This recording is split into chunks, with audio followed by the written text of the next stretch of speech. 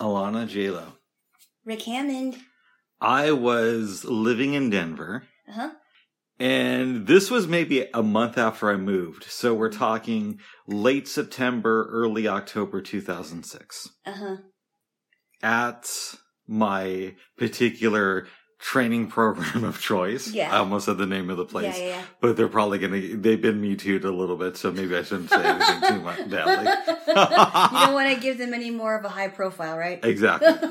Okay. People can research it and find out. Oh, by the way, good morning. Good morning. Good morning. And I was talking with a friend of mine. Uh-huh. This girl made a comment, and I said something like very innocuous. Okay. Innocuous. She was a little bit cray. She got up in my face and was offended. Wow. This one, pussy-whipped guy who had never been laid before starts defending her. This story is going somewhere. Wait. Was this actually in public? Yes. Oh. This is during lunch at the place. Oh, okay. All right. And he starts defending her. She thought that I said something about her being fat. Wow. A student had started that day, and he's like, "Oh, you're not fat. Don't listen to him." He was one of those guys who injected himself in a thing. Yeah, he inserted himself into the conversation. And the rumor going around is that this guy got laid a fair amount, but the way he did it was he would buy everything for women, right? So if a woman wanted a new stereo system, he'd buy it for her. That's if she insane. wanted somebody to co-sign on a car, he'd do that. So he's basically buying a woman's affections. And he wasn't rich, so he did it. He got himself in a huge amount of debt. Whoa. Yeah. Anyways, I'm getting off the story. All right. Okay. That same day, somebody I kind of knew said, "Hey, Rick, that was intense. Why don't we go and hang out tonight?" We go downtown to ESPN Sports Center, eating, played some air hockey. Air hockey's so fun. Mm-hmm. It was pretty fun. And we were kind of hammered. I'm not going to lie, babes. Uh-oh. This is before J-Lo. Okay. We're walking downtown. These girls come up to us and they say, "Excuse me, we had a question for you." And at first I'm thinking, "Oh God." Oh yeah, I remember this story. Mm-hmm. I remember it all too well. I'm segueing, babes. Okay. "Can we spank you?" And they were young, around our age, 20s. Oh right. I said, "I'm sorry, what?" I said, "Can we spank you?" "Well, sure." So we got spanked. Now, babe. I can't believe we're going to talk about this. We are going to talk about this. I have spanked a few women in my life.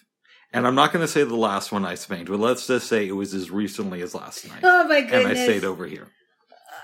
But I am so embarrassed. When I'm embarrassed that we're even talking about this topic. Well, nobody knows who I spanked last night. I know, but still. Still, doesn't matter if it doesn't matter. Okay. But here's the thing. I spank women for adult gratification, right? So I would never spank a woman as a form of discipline, right? So I just wanted to clarify that. Last night we're talking, and I asked you the question, what would it be like if you went to a church, the pastor got up on stage and said, "Hey, I spank my wife. I just want you to know that." And you said, "Oh yeah, that happens. A lot of times men will want to discipline their women." Well, I never said a lot of times. I said I heard of guys doing that, and only once. I should clarify. Okay. I thought it was a lot. A bunch of times. I mean, once. Having said that, I don't care what people do behind closed doors. What I don't like, because I've heard of pastors who have done this in their own churches, but I heard of pastors actually spanking, and for disciplinary reasons, spanking somebody in front of the church, in front of the congregation. I don't think that's right. I think it's humiliating. That's a little bit weird. I think it's very humiliating. But as I've said, clarifying that, I've heard of guys doing that, but just once. Yeah, and it's weird because I would call myself a fun spanker. Oh my goodness. Oh, and I've spanked a couple women, and I've also been spanked by one or two other women too. Because I went, okay, we won't get every detail. Oh, why? Why are we talking about this? Well, so I'm a fun spanker, but don't you think that it borderlines on abuse when a man spanks a woman and it's not for any sexual kicks? I honestly think it's weird when a guy and or a girl thinks that spanking is for pleasure, because I never thought spanking was for fun. I've been spanked when I was a kid. I didn't like it. It was over it was over after a while and I got over it, but I never thought of spanking as fun. I thought of spanking as a punishment, because that's how it was in my house. And and I believe I was a better person for it. So every time I think about women getting off because they're being spanked, it really makes me cringe, honestly. Uh-oh. It really does make me cringe. I never thought there was anything fun or sexy about it.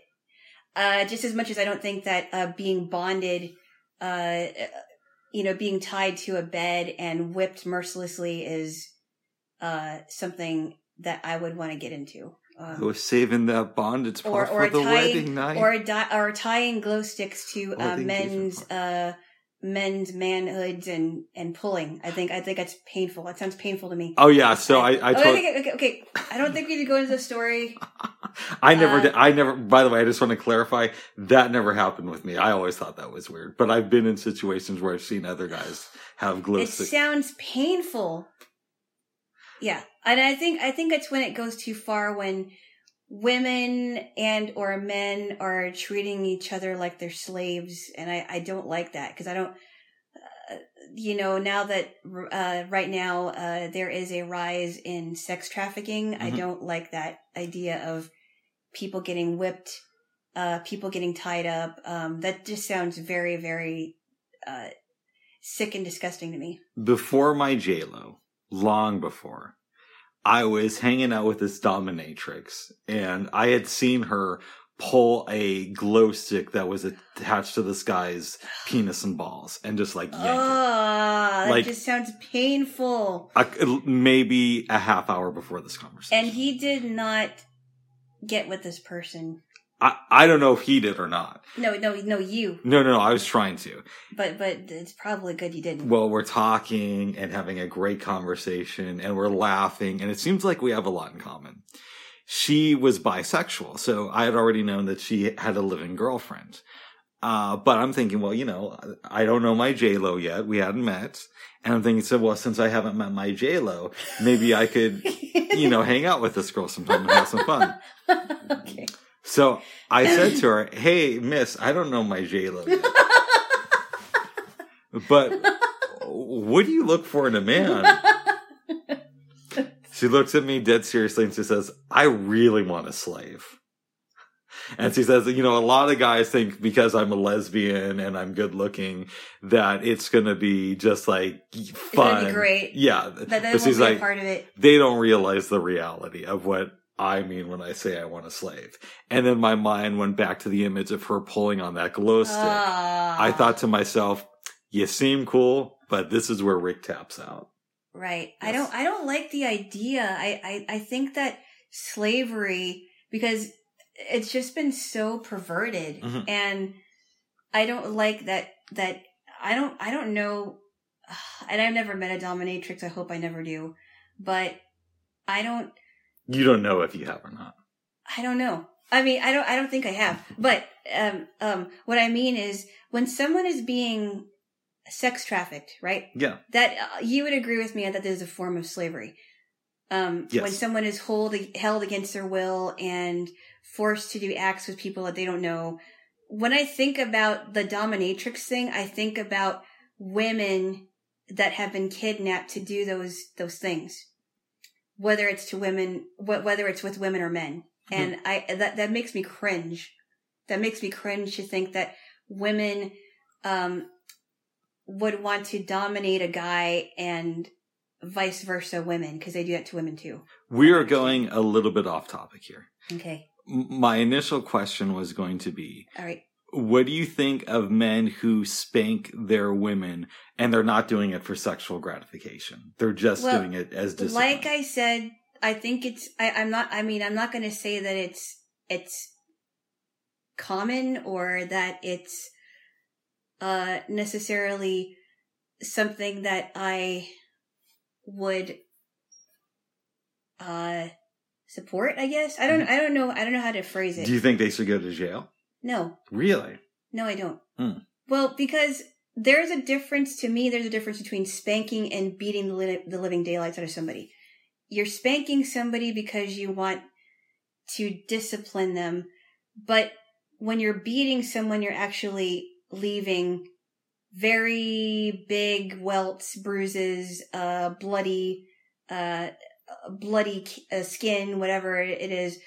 But when I can only speak for myself. When I was spanked as a kid, I may have had some marks, but it wasn't enough for me to call the police, or it wasn't enough for me to put my parents in jail or anything. Okay, so as you know, even though I love saying everything I learned about how to discipline kids, I learned from the Ramones because they did that song Beat on the Brat with the baseball bat. The reality is, I don't think kids should be spanked. And I know that most people don't abuse their kids and all that stuff, but I think you're sending a message that you can't just handle a situation with words and you have to resort to violence. Well, here's the thing though. Okay, words don't always work. And sometimes parents have to go use the last resort by spanking someone, and it usually gets the job done. And also, parents will tell you that have spanked their kids. The kids feel pain for a while, but it's done. They're fine. It's worse than if a person is emotionally and verbally abusing somebody. I think that leaves the most marks than a spank on the rear end. I feel that I was emotionally abused as a kid. You know a little bit of my history. You don't know, you weren't there with me, but you've heard stories about my childhood. Right. Do you think that that's a fair analysis from what you know? I mean, I know you didn't go into too much detail, but I think it's a fair analysis. Mm-hmm. But have you found ways to learn how to manage that and learn how to cope with it? Yeah, the way I cope with it is I spank women for erotic kicks. No, sorry. Oh my Dumb goodness. joke. No. I mean, I've done therapy. I do morning pages. I'm big into meditation. You know that stuff. I don't do morning pages as much as I should. And I could always meditate more, but I do what I can. I'm working on myself. Right. And you don't, because I hear stories about men and women that have been emotionally and severely verbally abused as kids, and they just continually berate themselves over and over and over again, and it's like self-loathing over and over again. Mm-hmm. Have you ever felt that you were having inclinations to self-loathe, or did you feel like, okay, I know what would quote unquote trigger my self-loathing. Now I know how to deal with it. I don't know if I'll ever fully have it under control, but I have a better grasp of it. But you can manage it. Yeah, and I want to say it's not like my parents physically abused me. Right. It was stuff where, like, sometimes we'd move in the middle of the night, or talking about death. Oh yeah, my mom was really into talking about death. Really obsessed with death, but it would also take the form of, my parents saying, "Hey, we're going to do something," and then we never do it, or we wouldn't. Inconsistency, yes. Or my dad would have food and nobody else would, or things like that.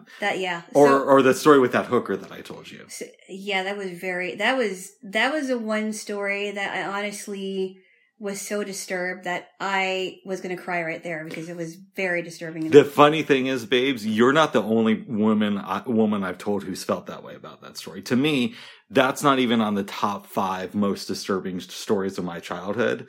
But every woman, or a couple other women I've told that story to, tell me that really triggered them. So I'll make the story quick.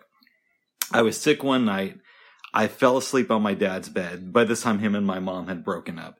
I was around 8 years old. Do we have to tell the story? Why not? We already mentioned it. I know, but why? Why? Why? Well, we already started, babes. I know, but you don't have to tell everything. I don't like alluding to things. You don't have to tell every single story about your childhood. I'm just saying. Okay. And my dad woke me up for cake and ice cream. No, can I tell the story? No. You really don't want me to tell the story? No, I don't. Wow, you're that disturbed by it. Yes. Okay. Yes, if I'm telling you that I'm disturbed enough to cry, I think that's a sign that I'm really disturbed about it. Yeah, and the fact that you're not the only woman who said that to me. So I mean, if you start telling a story, I might have to leave the room. That's how I feel. Oh, really? Okay. Yeah. Well, I actually lived it, babes. So I understand that. Yeah. How do we get on child abuse? Anyways. Oh, spanking, Bubs. Yeah. Okay. So we're going in the weeds here. We are, babes, and it's your fault, of course. It is not my.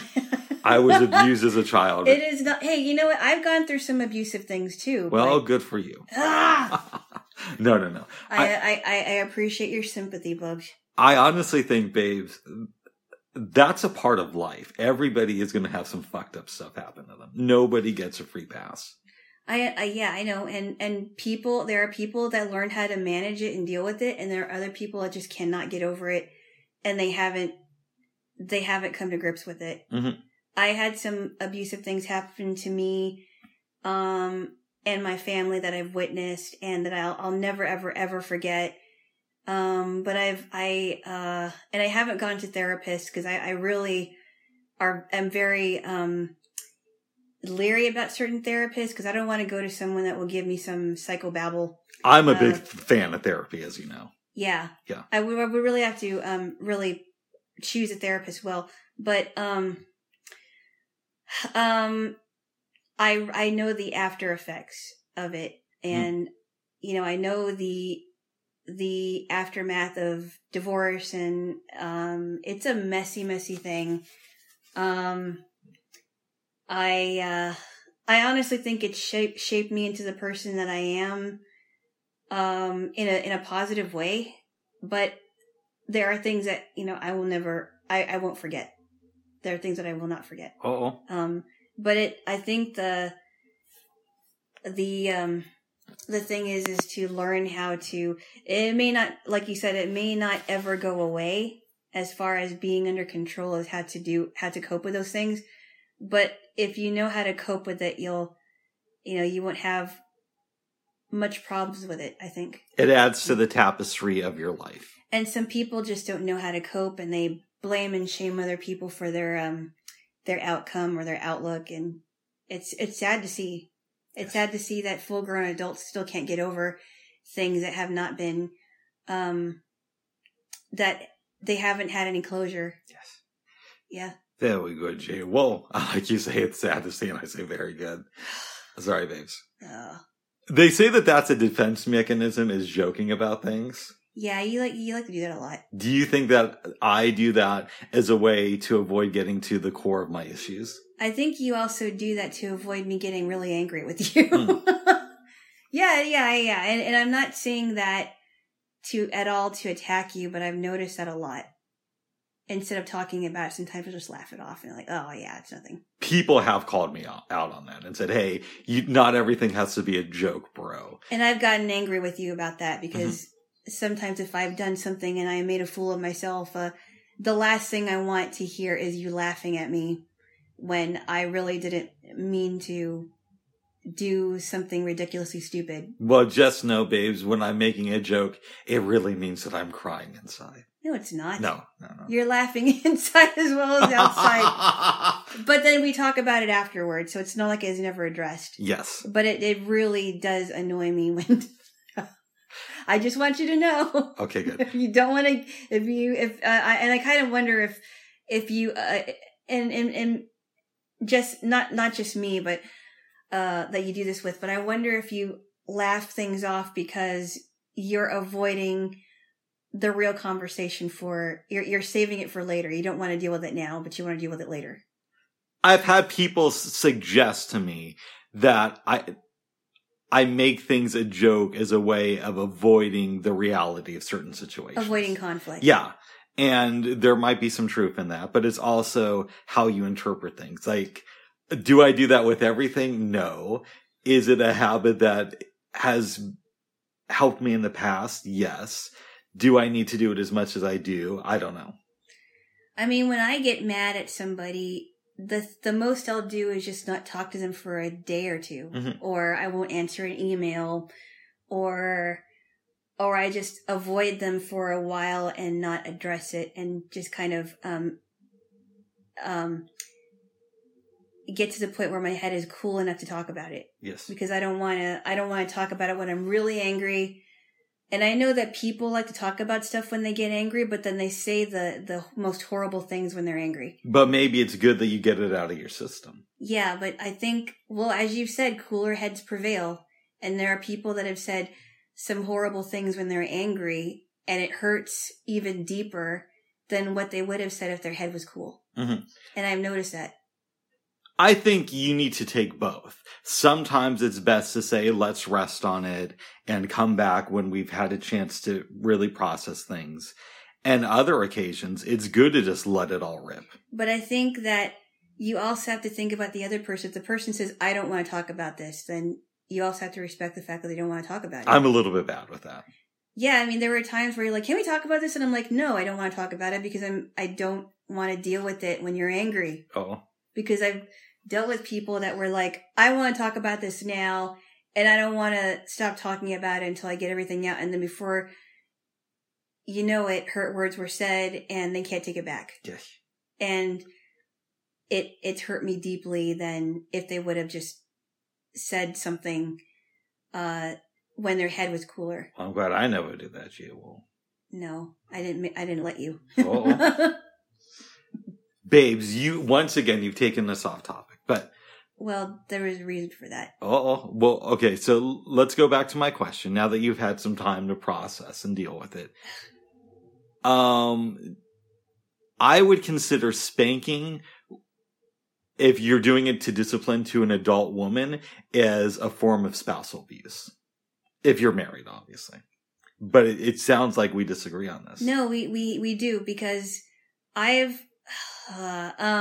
seen domestic violence in my own family, and it's more than just spanking someone on the bottom, hitting somebody in the face, punching somebody, speaking in a very loud tone to somebody. It's more than just beating someone over the bottom. And like I've said, I've heard of men doing that once to their wives, not all the time. I mean, and I don't know if it was just, I don't know if that's exactly true per se. I just heard of them, but at the same time, I don't really care about what happens to somebody behind closed doors unless I know for sure that they are in a bad situation. But even so, sometimes I just don't want to get involved. Don't you think, okay, abuse can be more than spanking. Yes, of course. But don't you think that abuse could also be spanking? If it's not done correctly. Okay? Like I said, if you're whipping someone where the skin is raw, that's something to take into account. That's not healthy. It's not like it's not like you spank someone once and then it's done. It's like you spank someone to the point to where they can't get up anymore. That's how I feel. Wow, it's so interesting to me, and my friends have commented on this. We see the world so differently. You and I do. I know. Oh, they commented on how we see it? Well, they commented on how strange it is that we're a couple, and yet there's so many issues to where we just don't see eye to eye. Yeah, but so far we've managed to maneuver around our differences. Mm-hmm. And we haven't really had any major blowouts. That's good, babes. Because, I mean, I don't have an explosive personality. Thank goodness I don't have an explosive personality. I'm not emotionally unstable. And it sounds like you're not either. I have my issues like everybody does. Yeah. But I would say that I'm, for the most part, pretty emotionally stable. Yeah. I try to do my best to be mindful of when I make commitments to people. I try not to blow up on anybody unless I really have to. I'm not violent. Right, exactly. I spank, but it's just a good natured spanking. You're not ready to blow up someone's head off like Butcher, right? No. I'm not going around and calling people cunts and twats. I do like the word cunt, but I don't use it that much. Yeah, I know you don't. And I'm not really a big fan of the word twat. It's fine. It's a nice word, but cunt is more of my style. Okay, whatever. Yes. That means the same thing. I know, but there's something about the word cunt that I really all right. All right. I thought that was your favorite word. It's not. Stop. Okay, tickle war? Tickle war? We're going there? Tickle. Whoa. Okay, I thought we were about to start a tickle war. Ugh. You bad boy. I'm always good boy, and we both know it. No. Now give me a kiss. No. You want to? Do I? Yeah. No. Yeah. Why? Because all this talk of spanking is turning you on. Is it? Mm-hmm. Maybe it's turning you on. Oh, I don't know, babes. It seems like the littlest phrase could get this guy going, but whatever. Okay, so I have a friend of mine. I don't know if I've discussed this here. Okay. I'm sorry if I'm repeating myself. That's okay.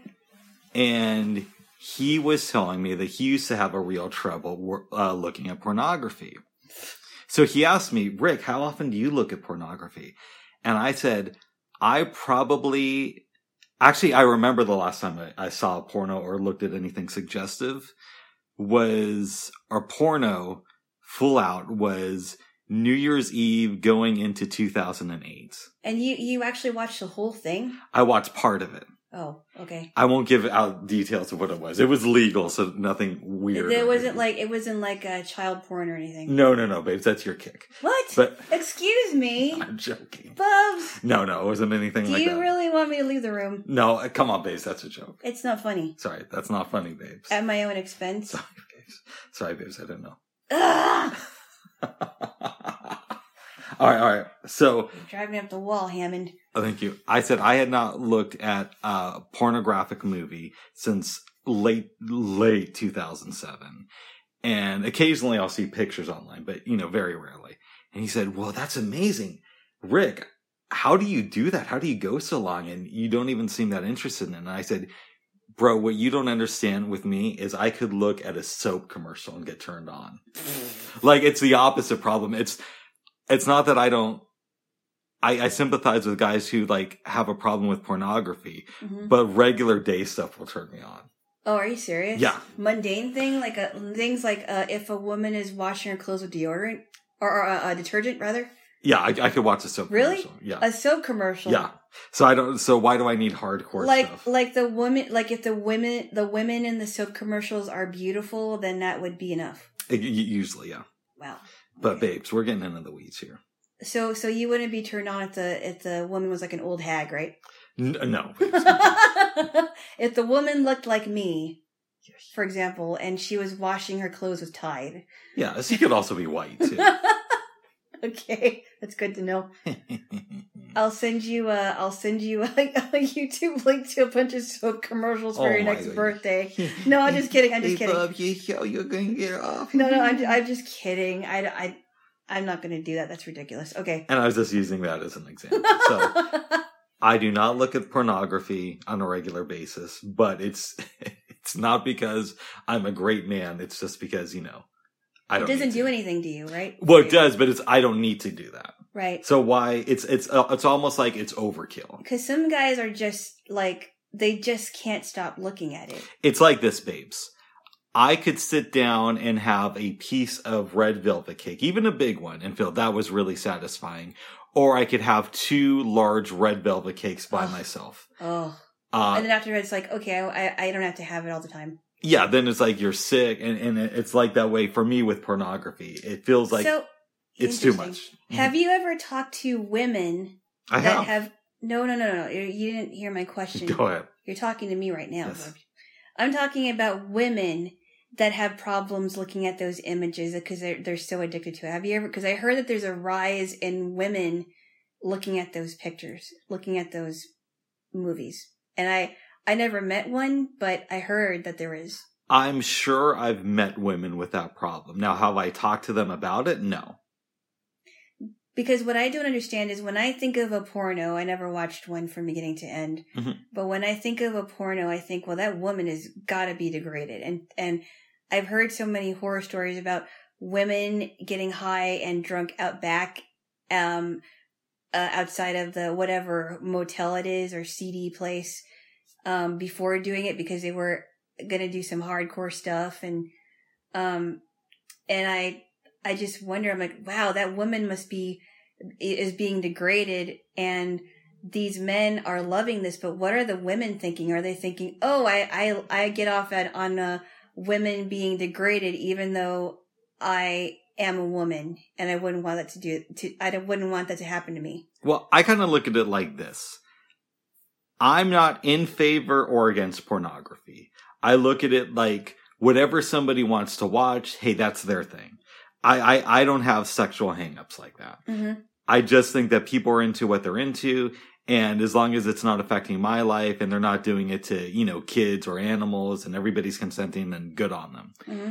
And as far as the production of pornography goes, it's honestly probably a mixed bag. There's a lot of times where a woman is being abused behind the scenes and you don't know that as the audience member. Mm-hmm. And there's other times where there are sex positive women who are involved in these films. And if we know that there's productions where women are being abused, then that's something that is very problematic. Yes. But unfortunately, we don't always know.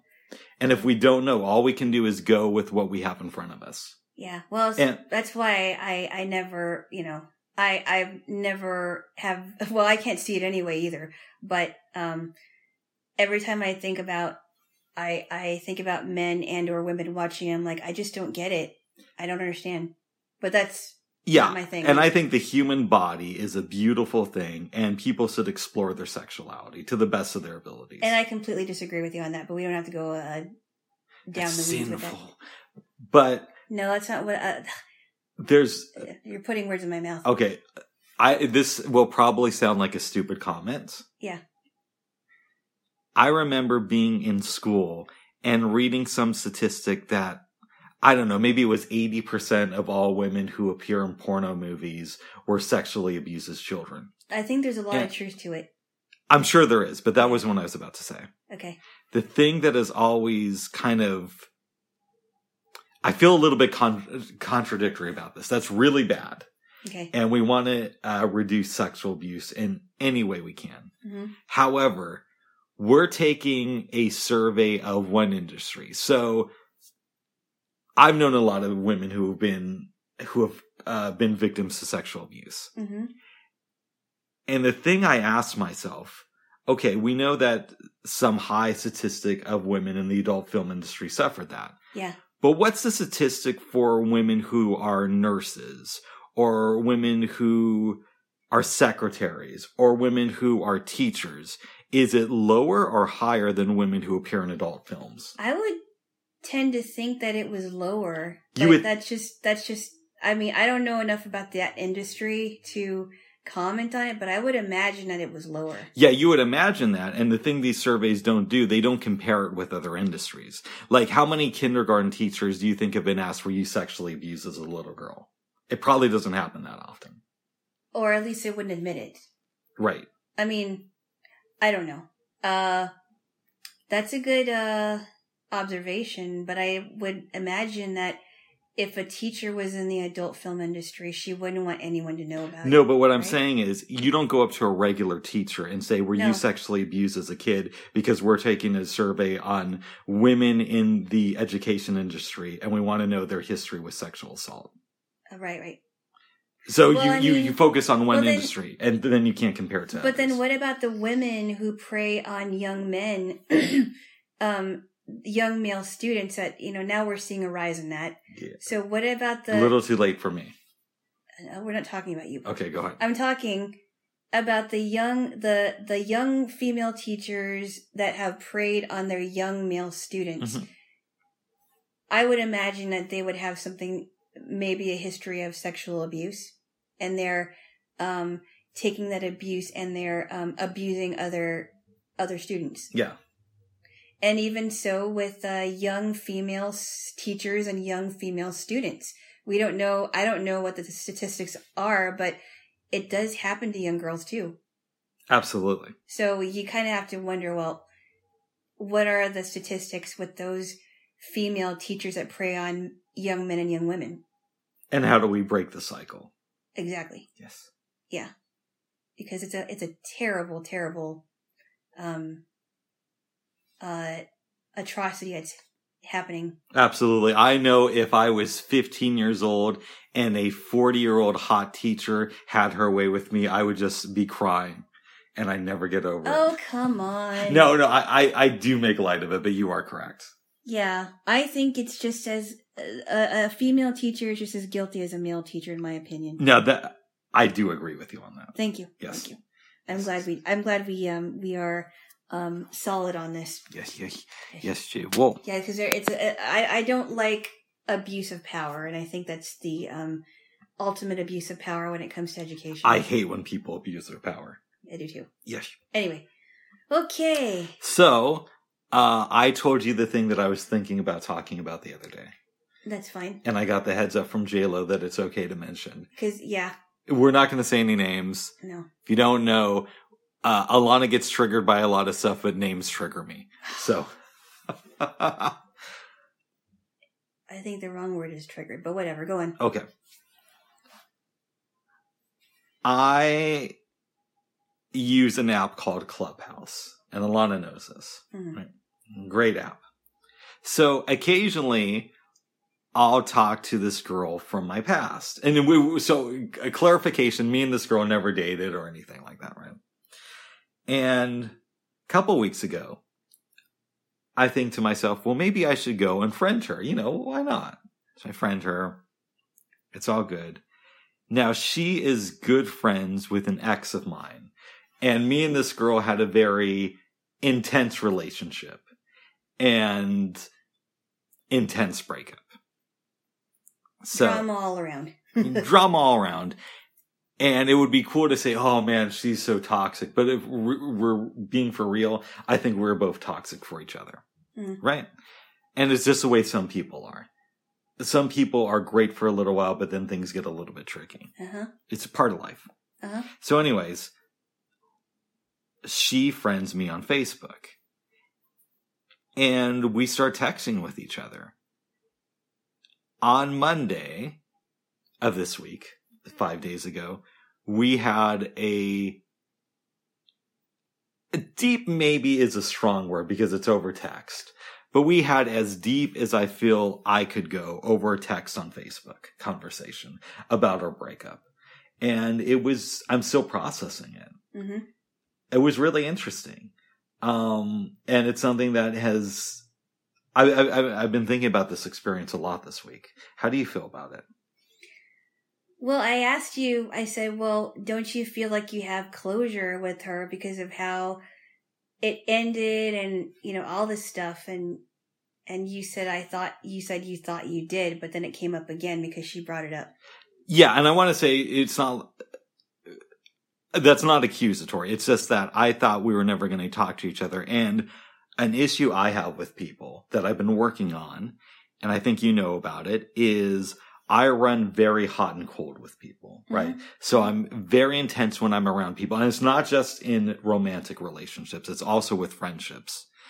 But then if I don't see that person for a while, it's easy for me to shut them out of my life. And I think that a lot of people have a natural inclination to do that. And by the way, that's not healthy. I'm just telling you that is what it is. Sometimes it's like, oh, I haven't talked to them. Okay, then that means I won't talk to them ever. Mm-hmm. Or I won't, and for good reason, not just because, we haven't talked in a long time, but for good reason that they're out of my life.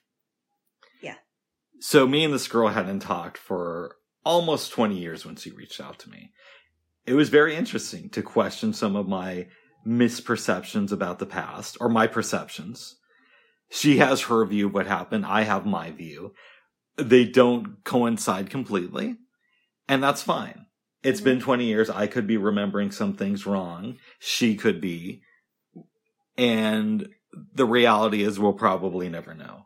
I'll just have my version of events. She will of hers. Yeah. But it's been a bizarre look into my past. Yeah. Yeah. Well, I was thinking about when we were talking about exes. Mm-hmm. We talked about exes earlier, and I said I really don't want to meet any of your exes, and I'll tell you why. And I was explaining to Rick that girls think about stuff like oh, my ex is with some girl and she's probably really fat and ugly. By the way, I just want to clarify something, and I know that you didn't mean to imply this. Yes. But just so it's on the level. As of right now, there are no plans to do a double date with the ex that I was in communication with over Facebook. That would be very awkward for me. Yeah. I would be like, I want to go home now. And part of me would think, oh, this is kind of cool.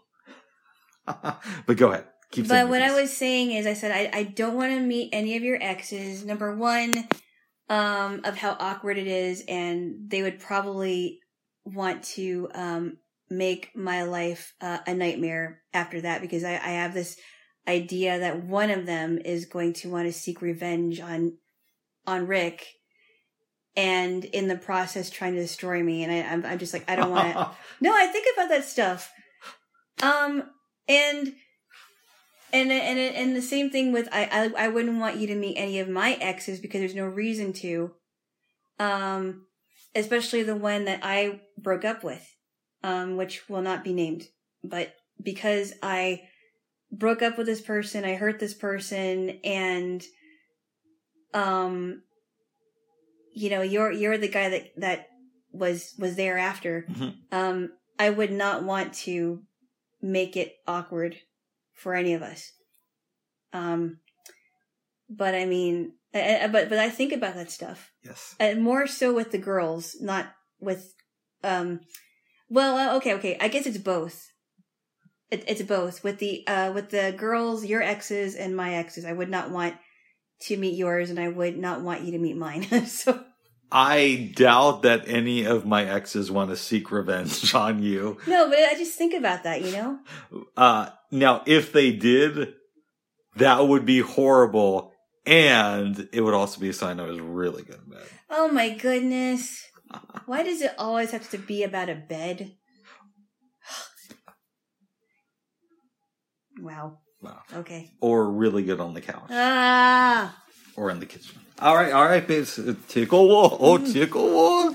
Oh, tickle war. Okay, tickle war. So, I had this thought. Okay. And I shared it with you this morning of... It might be interesting at some point in the future to meet up with this person for coffee and have a real mature conversation about everything concerning our relationship, how it fell apart, how it affected the rest of our lives, and who we are as people today. I just don't see the point in it anymore. Yeah. And you know why I don't see the point in it anymore? Because it sounds to me like she is happy with her relationship. Yeah. And I would hope that you're happy with me. Yeah. I just feel now as a grown adult now that, as I've matured and thought about relationships, there are relationships that will never have full closure. Yeah. Even I'm sure that there were guys in my life that had unfinished business with me, whether they were with me or not. Mm-hmm. And they may not ever have that. That's right. And I may not ever have closure with that either. But even if there isn't any closure, that's closure enough. Nice. For me. And I'm just like, I have to move on. Nice. And I'm sure that there were guys in my life that could not move on because nothing ever happened.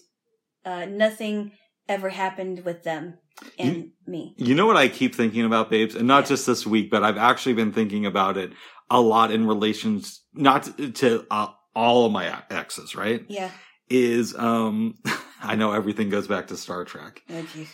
But the first episode of DS9, Emissary, where the prophets from the wormhole take Ben Sisko back to where Jennifer died. And he's like, this was my past, but this is part of it. And they're like, well, why do you still live here? Right. Right. And I think that there are some people that have not had closure with us. We don't have to name them. Mm-hmm. They're still living in that part of their past. They don't want to leave it because if they leave it, that probably means that they're going to forget us altogether, right? Yeah. Like, okay, well, if I leave that part of my life, that means that all the memories I've had of this person are going to be gone or that I can't think back. But that's not really the case because it isn't. just becomes a part of you. And you also learn from it, right? Yeah. So there have been times when I've been in relationships and I've done stupid things. Mm-hmm. Does that mean that I need to contact that person and be like, oh, I'm sorry? Yeah. Well, maybe, depending on the situation. Yeah. But what it could also mean is you take that lesson and use it as an excuse to be nicer to the people who are in your life going forward. And I think that you also use those lessons that you learn to, or rather use the incidents or incidences to teach you about, well, what did I learn from this? Yeah. Not so much, I mean, also how to treat other people in the future going forward, but what did I learn from this about myself or about them or what I want in a relationship? And you also don't want to be so closed off that if somebody reaches out to you over Facebook, you just completely say, no, I'm not responding to them. A friend of mine once told me, and I may have said this here, but I'm going to say it again. She noticed that I'm very good at cutting people out of my life. Mm-hmm. And she told me this in 2007, a year after I was spanked. Did you have to mention that again? Did. Yes, Why? I did. Because I signed a contract. I legally have to mention that. No, you didn't. Yes, I did. I don't believe you. Okay. We never talked about it. All right. Let me get to my story, babes. Okay. And she said, well, you know, Rick, you build walls to keep yourself protected. And she's like, I understand. You need to keep yourself. There are people out there who are bad to have in your life. Mm-hmm. But instead of building walls, what if you just locked doors? Mm. And it's a metaphor, but basically what it means is you can still be a little bit guarded without being so protective of yourself that you don't let anybody in to let know the real you. Well, and she has a point, because if somebody is out of your life, it doesn't necessarily mean they'll be out of your life forever. Sometimes people come back and it's a different kind of relationship. And it's also too, there's being out of your life, but then it's, how does it affect you going forward with letting other people in? Exactly. Yeah. Mm-hmm. Exactly. Yeah. And yes, we're talking about romantic relationships, but we could easily be referring to friendships. Oh, friendships for sure. Right? Yeah. So there are people in my life, both romantic and platonic, who they're out of my life, but they're not out of my heart. So I wish them the best. I hope that they're doing good in life. And I understand that it doesn't make sense for us to continue on this journey together. And some people will earn places in our hearts. Yes. And that cannot go away. Some people will always earn places in our hearts. Some people will not. But you are right. I think you're right about that. Yes. Absolutely. Okay, so I've earned a place in your bed. Have I earned Oh my goodness. Hold on. And this is fiction. We're not talking about my bed. Hold on. This is fiction, babes. Everybody knows we act on this. Oh, we my haven't said goodness. anything true on this. Have I earned a place in your heart? Of course you have. Okay, good. Without mentioning any beds or anything. Why does it always have to go back to the beds with you? I don't know, babes. Or bed. Oh my goodness. Oh my goodness. I'm so excited. Hey! I love you, babes. All right, now give me a kiss. No. Yeah, because you want one. No. Yeah, you want one. Well, you... So wait a second. Hold on, no, you got to give me a kiss, and then I'll answer any questions you want. Fine. Okay, no, I'm just kidding. I'm like reluctant. Well, wait a second, though. Yes. You said in some ways that you're more serious than me. How is that?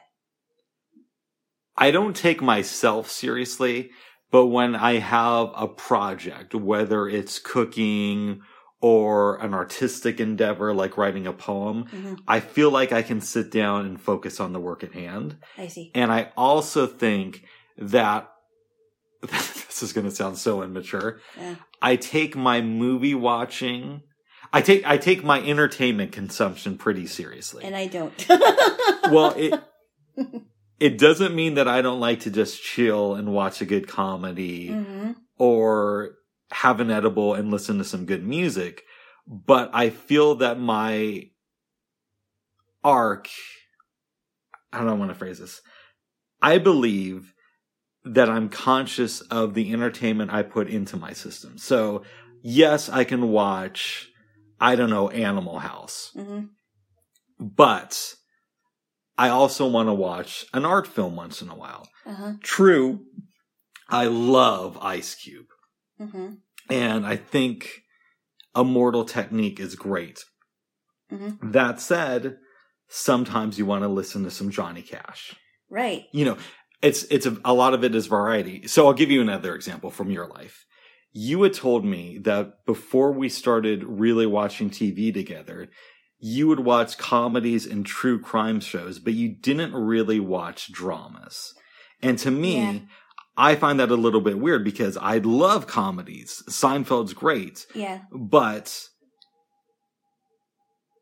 does that mean that I can't watch The Wire just because it's a drama?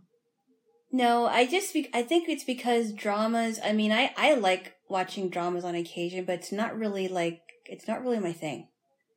It's not that I never want to watch dramas or I don't like them. It's not really my thing.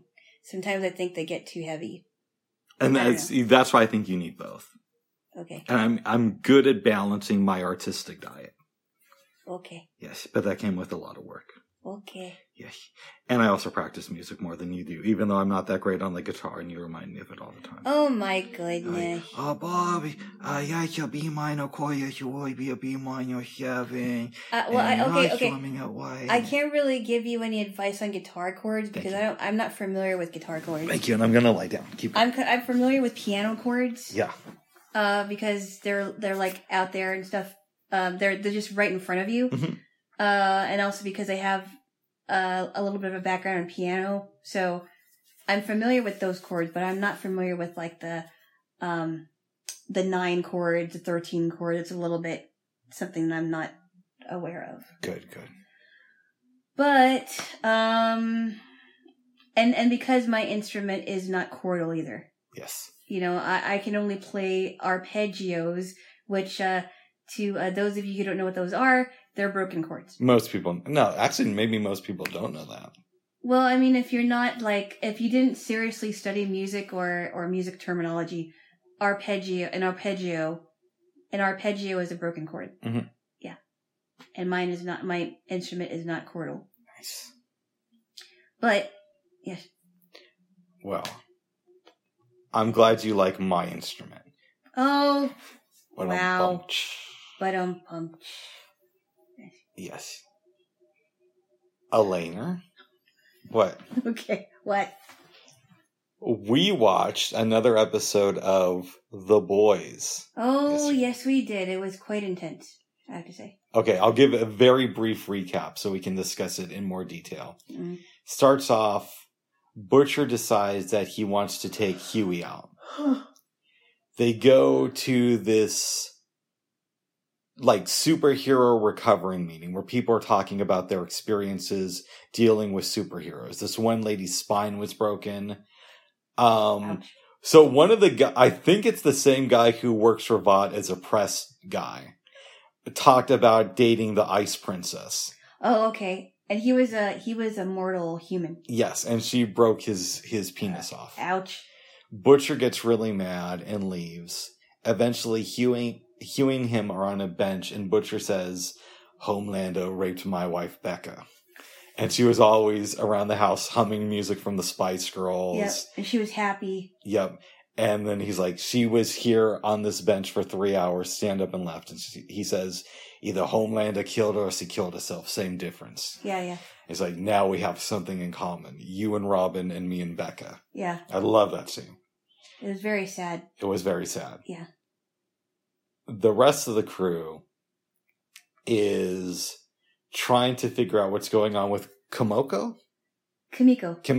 Yeah. We don't know her name at the beginning of the episode. They go to the Mesmerizer, who was a famous superhero as a little kid, because he can touch you and know your thoughts. Which is kind of crazy. Yeah. MM cuts a deal with him. He says, listen, I have some friends in child services. You have a daughter who you haven't seen in like 3 years. Mm-hmm. I can get you an hour each month with her supervised if you get off of drugs and help us with Kumiko. Mm-hmm. So he does. Now, meanwhile, what's going on with the Seven is Starlight had said at Belief Fest that she was sexually harassed, and they know it's from the Deep. So she goes into Madeline's office and basically says, listen, I'm not wearing this skimpy little outfit anymore.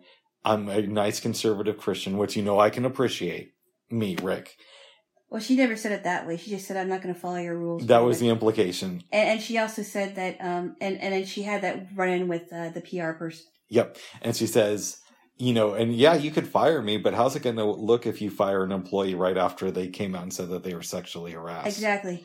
So Madeline talks to the Deep, says, hey, we're taking you off the Seven for a while, and you're going to shoot an apology video for Starlight. And you're going to stay, what did she say? He was going to stay somewhere else? Yeah, they're transferring him out of state. I forgot where. Yeah, I forgot. Meanwhile, Queen Maeve, Homelander, and A-Train are shooting these propaganda videos for VOD. And they're very, cheap and silly. The most memorable thing is at one point, Homelander gets upset because they're shooting in a fake house. And the story that VOD has put out to the press is that Homelander grew up in this place. Yeah. So he has to make up these stories about his mom and playing Little League. Which never, yeah. Yes. Yeah. One other scene from this episode I love. Actually, there's a couple, but I'll mention one for now. Your girl Starlight goes into the elevator and Maeve is there. And she starts talking about, you're doing really good in the polls. Everywhere I go now, people say, what are you doing to support Starlight? Mm-hmm. And the elevator is getting there at stop. And Starlight turns to Queen Maeve and says, when I was a little girl, I read your autobiography so many times that I had to replace it because the pages broke off. The cover broke off. Yeah. And she says, and I love that story about when you rescued that bus of school kids and your arm broke. Yeah. But you went to each kid's physical therapy just to show the world that they were superheroes too. And then it goes to her stop and she says, and now I'm pretty sure that's something that the PR people came up with. Right. And then perfect mic drop moment. Your girl leaves the elevator and the door closes on Queen Maeve. Oh, I like her already. Yes. I think she's, I love her character because she's standing up for something and it doesn't seem like it's fake. Mm-hmm. Like she really, the way that she's portraying it, I don't know how the actress, can I mention her name? Yeah, she's on TV. Erin Moriarty. I don't know how, I would imagine she loves this character too. I would hope so.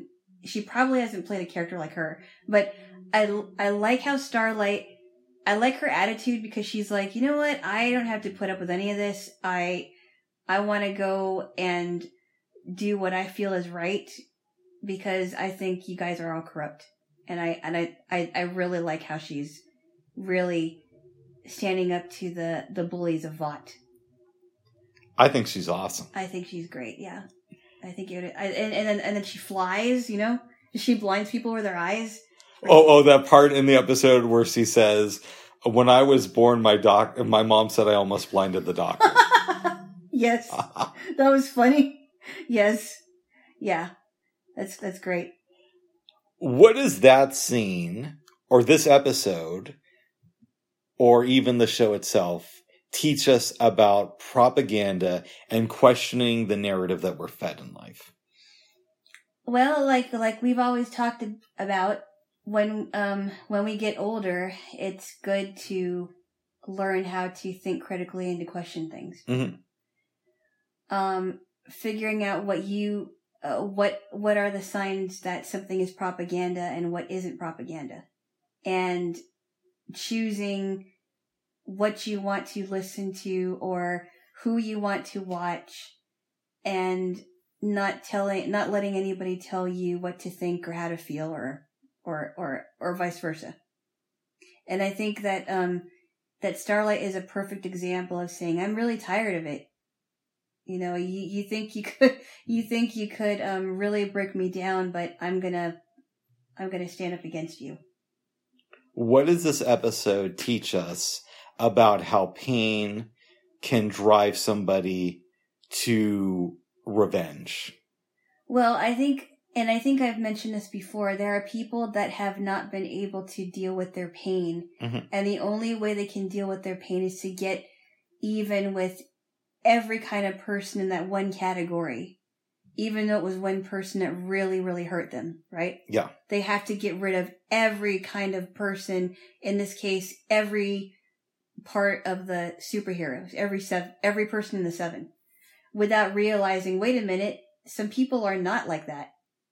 And I think that Butcher, hopefully, I mean, I don't know because you watched it, but Butcher learns that not everybody is out to get him. He was a superhero. Yes. Yes. Not every superhero is a bad superhero. Nice. Yeah. Well, babe, I just want to say you are the real hero. No, you are. I love it when Homelander does that, like, condescending thing of saying that to people. Oh, I just want to say you guys are the real heroes. Right.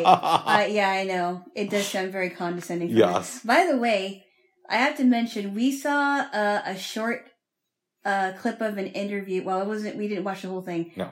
Of Anthony Starr, right? Who plays Homelander, and Elizabeth Shue. We didn't know that I know for sure, I didn't know that Anthony Starr was British. I just found that out like a week ago.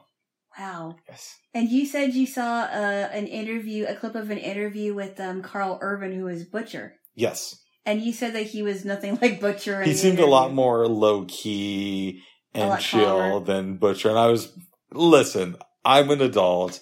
I know that they play characters. But part of me was hoping that he would flip the interviewer out or call him a cunt or do something weird like that, even though I know that that's unlikely, you know. You think that, I mean, sometimes I'm like, well, geez, are they really like that in real life? But chances are they're not. No. Chances are they're not at all. So there are a few occasions where actors and actresses will say, I really relate to this character. But usually they're not that way in real life. Yes. And they're just portraying a character. But they're great on the show. The characters are amazing. Yes, they are. Yes. And I like what Elizabeth Shue said, that she likes her character Madeline because she's very complicated, and she said it's not the usual character I would play. Mm-hmm. And I thought that's definitely true because she's really good at it, and it's like you love to hate her, but she's so good at being evil. Yes. She's so good she's a character you love to hate for good reason. But you probably maybe you would like her in real life, but you love to hate her character. They're doing a good job. I really like that you are enjoying this show. And then there was the silence. I didn't know what to comment after. What are your thoughts? It's definitely different. I mean, when you told me that it was based on a comic book and that the comic books are a lot more crazier than the series, then I was like, oh wow, that's interesting. By the way, I haven't read the graphic novels. This is just what I've heard. Mm-hmm. Yes. Mm-hmm. I know it's in your top 10 favorite dramas of all time, but that's only because you don't really watch a lot of dramas. I don't make lists. No, but what I'm saying is, because you don't watch a lot of dramas, it's immediately high on your list of favorite dramas. I guess. I mean, I don't know. But I'm glad you're enjoying it, babes. Oh, okay. Yes. Okay. Well, anything else you want to say about this episode or the show in general? I'm definitely learning some interesting things about characters and how complex they are. Mm-hmm. How Queen Maeve ran into her ex, and that's very interesting. Her ex was you said her ex was mortal? Yes. Okay. And she's named Alana, but Queen Maeve, like everybody else, pronounces it Elena. It is Elena. I know. That was my dumb attempt at a joke, babes. Oh, so bad. Because people are always calling you the wrong name. I know they are. The first name is like Elena or Alana or something. Yes, yes. And then sometimes Rick will say it, pronounce it wrong just for fun. Like Elena? Elena? What did you think of the last scene of the episode when Huey is in the bar and he's talking to Starlight, then Butcher comes in? I was very surprised. But, and I'm kind of wondering, well, when is Starlight going to find out some things that, about the wired, the bug thing, and I'm just like, is she going to?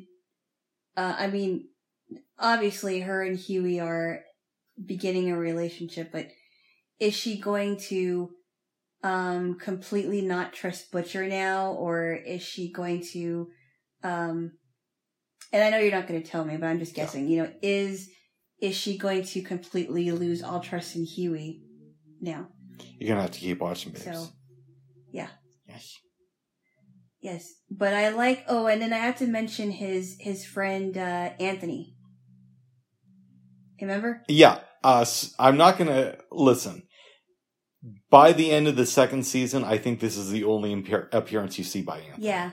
So he's not, at least so far, is not a big part of the show. But the one thing I wanted to say is when I think he was talking about what Huey was going through. Yeah. And he said, you have to go on with your life. That's what Robin would have wanted you to do, or whatever. I know I'm butchering it. Yeah, I do too. And I think that was something, that the one line that I took from what he said. Nice. Yeah. Nice. Well, good. We also watched some Seinfeld. Oh, it's so funny. Don't. You want to give the recap? Oh, maybe I should talk a little bit about. Why don't you? Well, part of it was because, which is really funny. It was because of they all go to this party and Elaine is dancing horribly. Yes.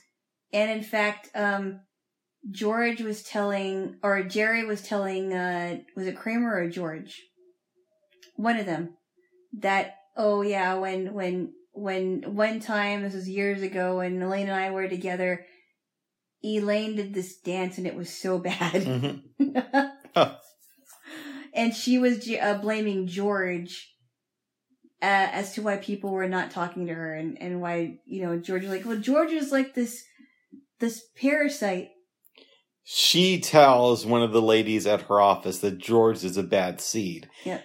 And the girl had blown off George before then, but after this, she comes back to him and they start dating for a little while.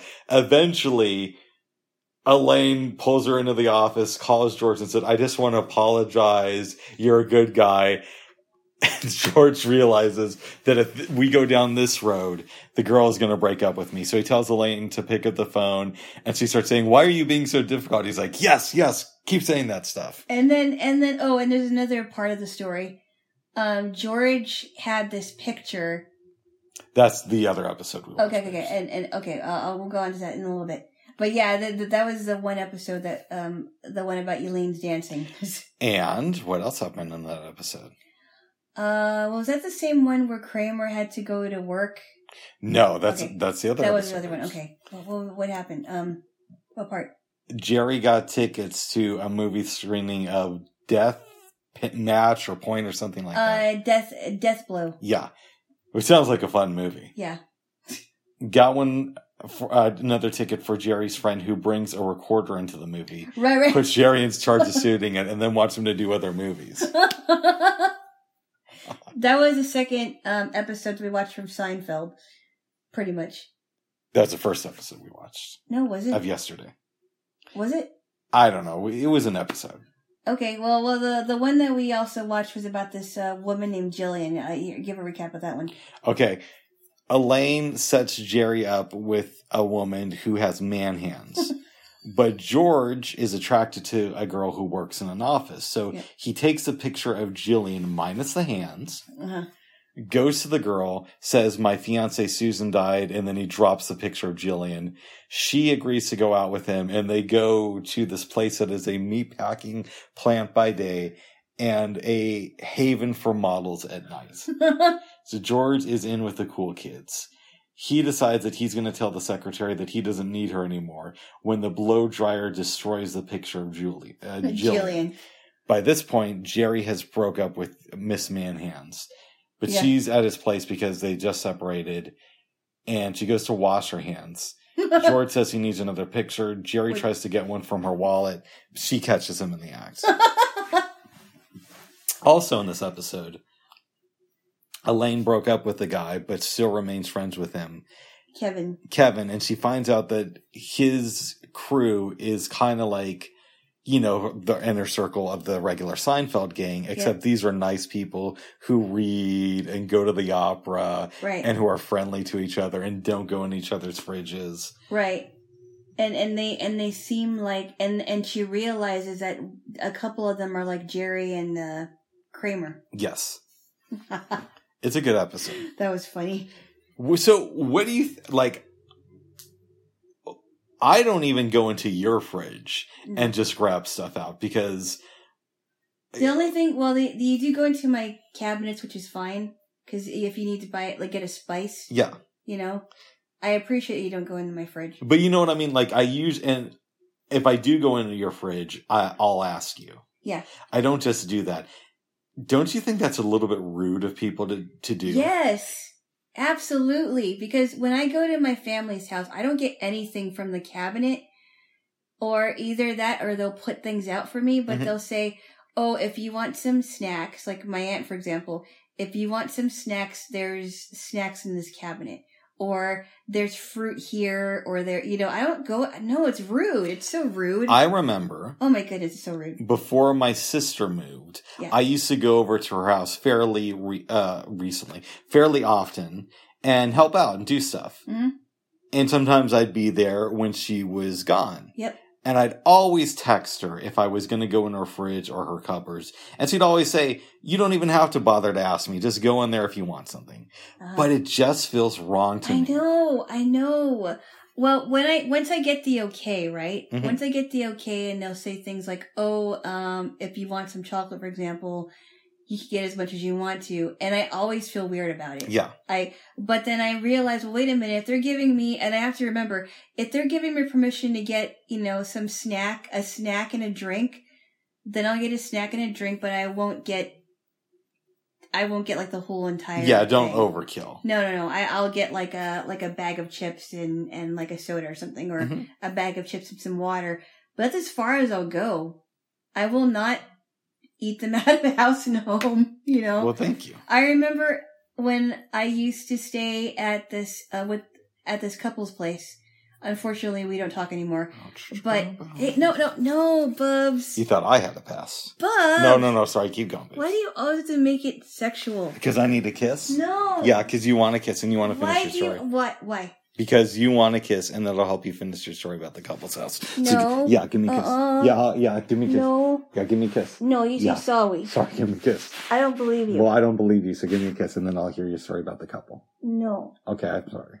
No, I don't believe you. All right, I'm sorry, give me a kiss. No. You want one too, babes? I do? Yeah. You say sorry and mean it. Sorry and mean it. Now give me a kiss. No, you want a kiss, babes? Say sorry. Sorry. All right, now give me a kiss. Say I'm sorry. I'm sorry. Now give me a kiss. Are you really sorry? Get back to your story, babes. I got tickle war? Tickle war. Back to your story. Okay. But there were times where they would have to be gone during the day because my friend at the time, his wife, sometimes would have some health problems. Yeah. And there were times where they had to go to the hospital. And he'll say, okay, this stuff, like there's the cabinet, there's stuff in this cabinet, there's some soup if you want to have some soup, and then there's this and this and this. And he would be very, very hyper. And I'm like, okay. But even so, even though there was a few things that I could have, I still wouldn't go all ransack through ransack the house and have a whole thing of snacks and other stuff at a table and just not give anything to anybody. Be kind of cool. But I always thought it was so rude to do that. Mm-hmm. I did. I never thought it was good to just go into somebody's cupboards, or if, go into someone's cupboards or go into somebody's refrigerator. But if I got the okay, I would also move with caution. Nice. Proceed with caution. Oh, good. Yeah. Yeah, I think it's extremely rude. Yes. I also thought it was weird when you told me that story about your friend admitting to you that when people would come to his house, they would go immediately to the fridge. Yeah, so my friend thought it was odd. I used to go over to his house almost every Saturday night because him and his wife were really into playing canasta. And also my friend was a really good musician, so he'd be playing live music. It was a lot of fun. But that was back when I lived in St. John's, and we both moved away around the same time. Mm-hmm. He thought it was very strange that whenever I would come over to his house, instead of going to the fridge, I'd talk to people. I'd see how his wife was doing. I'd ask about him. And he said when most people go to his place, they just immediately go to the fridge or to the bathroom or something like that. It's so sad. Yeah.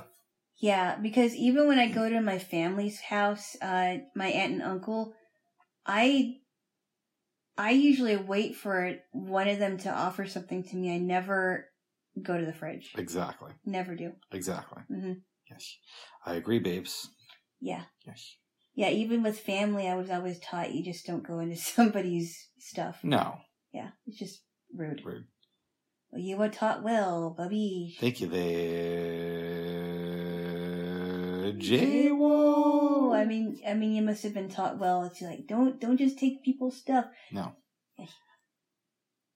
That'd be good. I showed you an episode of DS9 called Whispers. Oh, yeah. He's very good. I'll just give a very, couple sentence recap. Okay. This is the episode where Chief O'Brien returns to the station after meeting a new civilization. Mm-hmm. And he thinks that something's wrong with everybody else. So eventually, he steals a runabout, goes back to the planet where he was just at, and is killed. And what we discover was this was a replicant of Chief O'Brien. Mm-hmm. The real one was thought missing, but they found him and he's safe. And this one had all of Chief O'Brien's memories, but they think that something was implanted in his head that would have gone off during a peace treaty and made him assassinate somebody. And the Federation only found out about this because they caught some informant. Mm-hmm. I enjoy this episode a lot. And when you're watching it, you really do think that Chief O'Brien is going to solve a mystery at the end of this. Absolutely. Why everybody's acting strange to him. Yeah. What was your thoughts watching this episode? I thought, okay, I don't really want to give too much away. Yeah. Because it's such a crazy ending. Mm-hmm.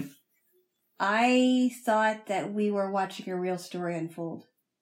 You mean that he was going to discover there was a disease, yes, or something to that nature? Yes. Yeah. With the Prada, what is it? Prada.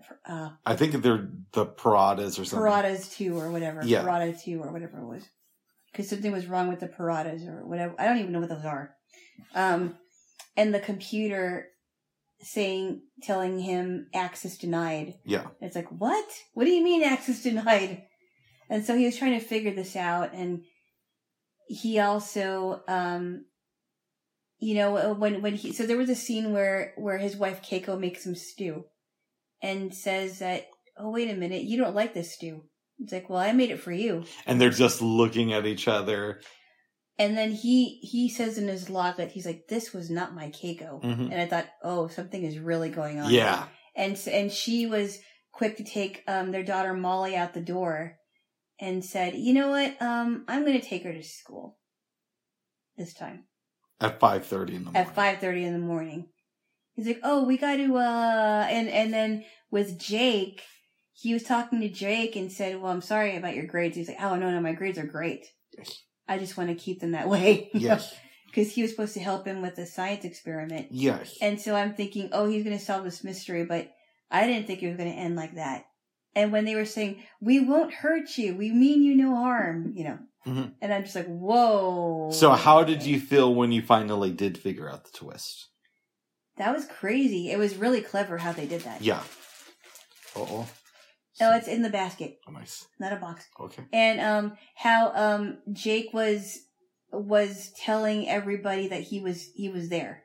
He was arriving. I'm like, why is he saying that? So I was like, that's crazy. I think that's when Chief O'Brien is trying to run away and he sees Jake. Yes. And Jake says, go with them, they won't hurt you. And he contacts everybody. He opens a comm signal. Just surrender yourself to them, they won't hurt you. Mm-hmm. Yeah. And when Kira is like, don't, put your weapon down, we're not going to hurt you. And even Sisko was saying, don't do that. Yes. Right. So, I mean, I was like, wow.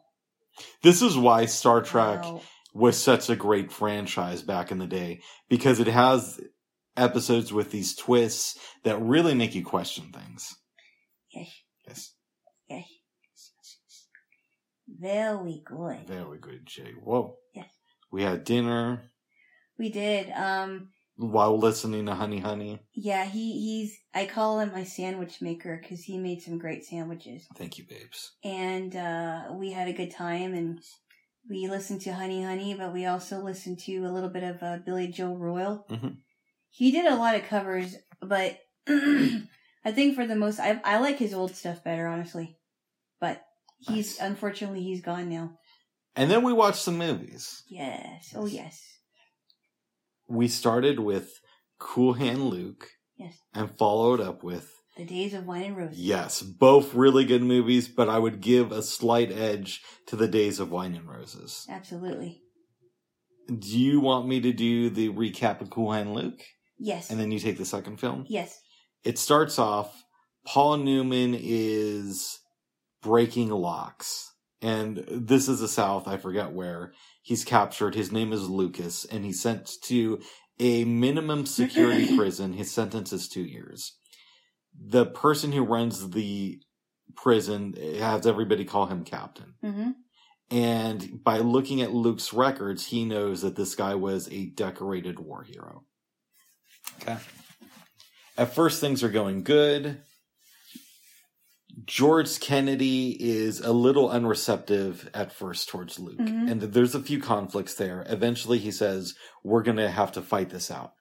On Saturdays, it's kind of loose and they're allowed to get into boxing matches.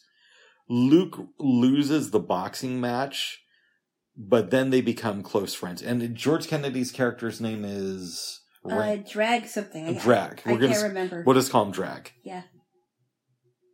I think after this fight, Drag respects Luke for standing his ground even though he lost. Mm-hmm. As a result, they become pretty good friends. There is a gross scene in this movie where Paul Newman says, I can eat 50 eggs in an hour. Now, as much as I know that you don't like eggs, but I like eggs. I think I would get sick of somebody if I actually saw someone eat 50 eggs. I couldn't do it. I hear you.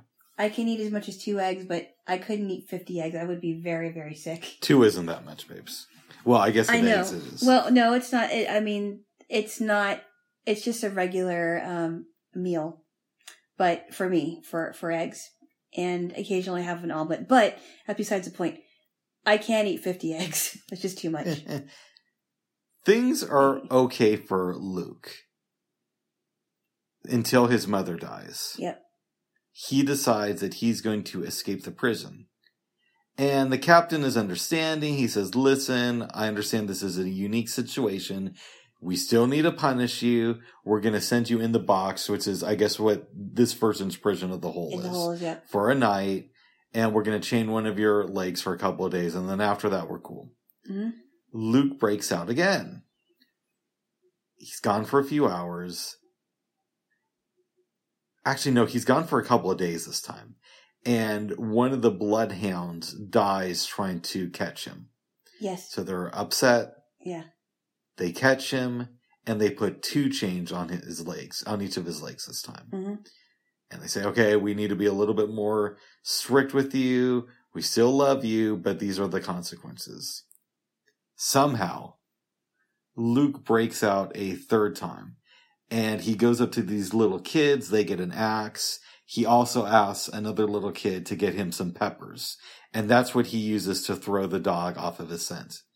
Now, he's gone for a while, to the point where he even sends drag a picture of Luke with these two girls. So Luke is now a legend inside this prison. Mm-hmm. Until they catch him, bring him back, and now, the captain and the overseers are intent to break Luke. He's working extra hard. He barely has an appetite to eat. At one point, this scene is really disturbing. They tell Luke that when he was shoveling, he put dirt into a ditch, mm-hmm. and it's not supposed to be there. So he shovels it out, and then somebody says it's not supposed to be in this garden. Mm-hmm. So they're just mentally torturing him until he says, "I'm broken. I'll do whatever you want to." Yeah, and he's crying. Yes. Yeah. They say, "Okay, if you're really broken." Yeah. And now he's like their pet. They let him go to the car. They let him get things. Mm-hmm. I'm assuming at this point, Drag is just assuming that Luke has lost it mentally. Oh, yeah. Because he just seems so happy to please the overseers. Yeah, and they're so, he's so broken down now that it, But Luke has taken this opportunity and gotten all the keys for the cars. Mm-hmm. So one Smart day, man. The chain gang is out doing their thing. Luke goes into the car to start breaking up this, I think it's a turtle for lunch for everybody. Yeah, that's right. He turns the car on and starts driving away. Drag chases after, jumps into it, and they go to freedom for a while. Eventually, they decide to go their own separate ways. Luke enters the church, starts talking to God. Drag comes in and says, "They're out there, Luke." Yeah. They say we've only been gone for a couple hours. Yeah. And if we go back, nothing needs to change. Yeah. Luke knows that this is a lie. Yeah. There's some conflicts and eventually a shootout. Luke is hurt. And the captain says, he doesn't say it like this, but the point comes across, we're not going to take him to the hospital that's like 10 minutes away. We're taking him to the prison hospital that's like an hour away. Wow. He dies. On the way there. And the movie ends with Drag telling the story about how Luke died a hero. He smiled that smile that we know him for. And they show clips earlier in the movie. It's like a montage of him smiling. Yeah, and it ends with a picture of Luke with the two ladies. So it was implied that he died on the way to the prison hospital, is that right? Yes. Okay. Wow. Oh, yeah. I saw this movie once before in high school. Now, full disclosure, even though I'm a good Christian man. Oh, my goodness. There is a possibility that perhaps... You weren't sober then. I may have smoked a joint before watching the movie. Yeah, you weren't sober. There's a possibility of that, babes. Uh-huh. I don't know if that's true. It was. But it probably was. I knew it. Oh. So, in some ways, it felt like seeing this movie for the first time. Oh, well. I thought this is a really good film. Yes. Strong performances all around. Oh, yeah. And it really speaks to how the system breaks people down. Absolutely. I'm wondering your take. Did you like this movie? What stood out to you? Well, I wasn't too sure about the captain. I thought, the captain was, he did say I could be nice, I don't know. I can't phrase it, but... basically, I could be nice to you or I could be mean, and the decision is yours. Yeah, exactly. And then he was supposed to learn all the rules, what the bells mean, when, what you had to do to get yourself into the box and all that. I wasn't too sure about the relationship with Drag and Luke. Because, Drag wasn't exactly on, he used to call him Lucas War Hero, right? Yeah. And the way that he became Cool Hand Luke was because of the card game. Mm-hmm. And it seemed like, I guess it seemed like over the course of the movie that Drag became, a little bit more attached to Luke. Right. Because he learned to respect him. Yeah. The boxing match is what switched it for him. Right. Because, and Luke fell during that match. He fell a bunch of times, but Drag, I think, really respect the fact that even though Luke lost, he stood his ground. Yep. And he came to fight. Yep. And Drag noticed that and really took a liking to him afterwards. Yeah. Mm-hmm. Yeah. And that's what he did. So I mean, after a while, for sure, I didn't like the captain. I remember that one scene, that intense scene when Drag pretty much attacked the captain. Oh yeah, at the end of the movie. Yeah. I forgot about that. Right, remember? Yes. I think this is after Luke was shot. Yes. Yeah. So, one of the villains. What would you give this movie on the scale from 1 to 10? I would give it an 8. I would too. Maybe an 8.5. The acting was really good. In fact, George Kennedy won an Oscar, which I didn't know until last night when we asked Miss A about it. What does this film say about the system and how it breaks down people? Well, I don't know how the prison system is, but I would imagine that's what goes on in there. I could make the argument that in this movie, prison is just a metaphor, and the system could refer to that, but it could also be the system of life. So how a job breaks you down. You know, you go to work at a company, and let's say you have a cool boss, but he still wants you to follow the rules. Yes. And if you don't, if you get out of line too much, you're going to lose. You're losing certain privileges, and instead of death, you could lose not only your job but your good name in that industry, whatever industry it is. Well, this was a prison movie, but also the Shawshank Redemption was, and I was thinking about how we talked about people being in prison for 50 plus years. Yes. And how those four walls, as terrible as the prison system is, those 4 walls have protected them for 50 years. And they thought they weren't going to get out. And how that man got out of prison, but he didn't know how to handle it, and he ended up killing himself. Yeah.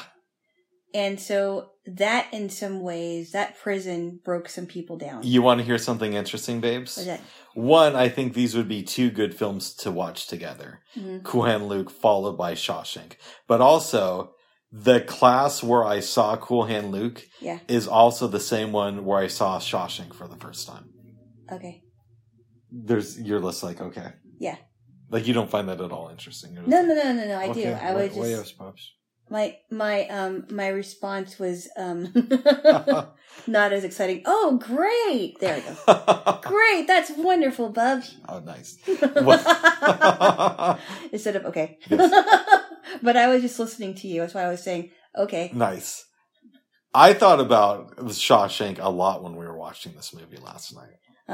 And I just thought about it now. Mm-hmm. The similarities.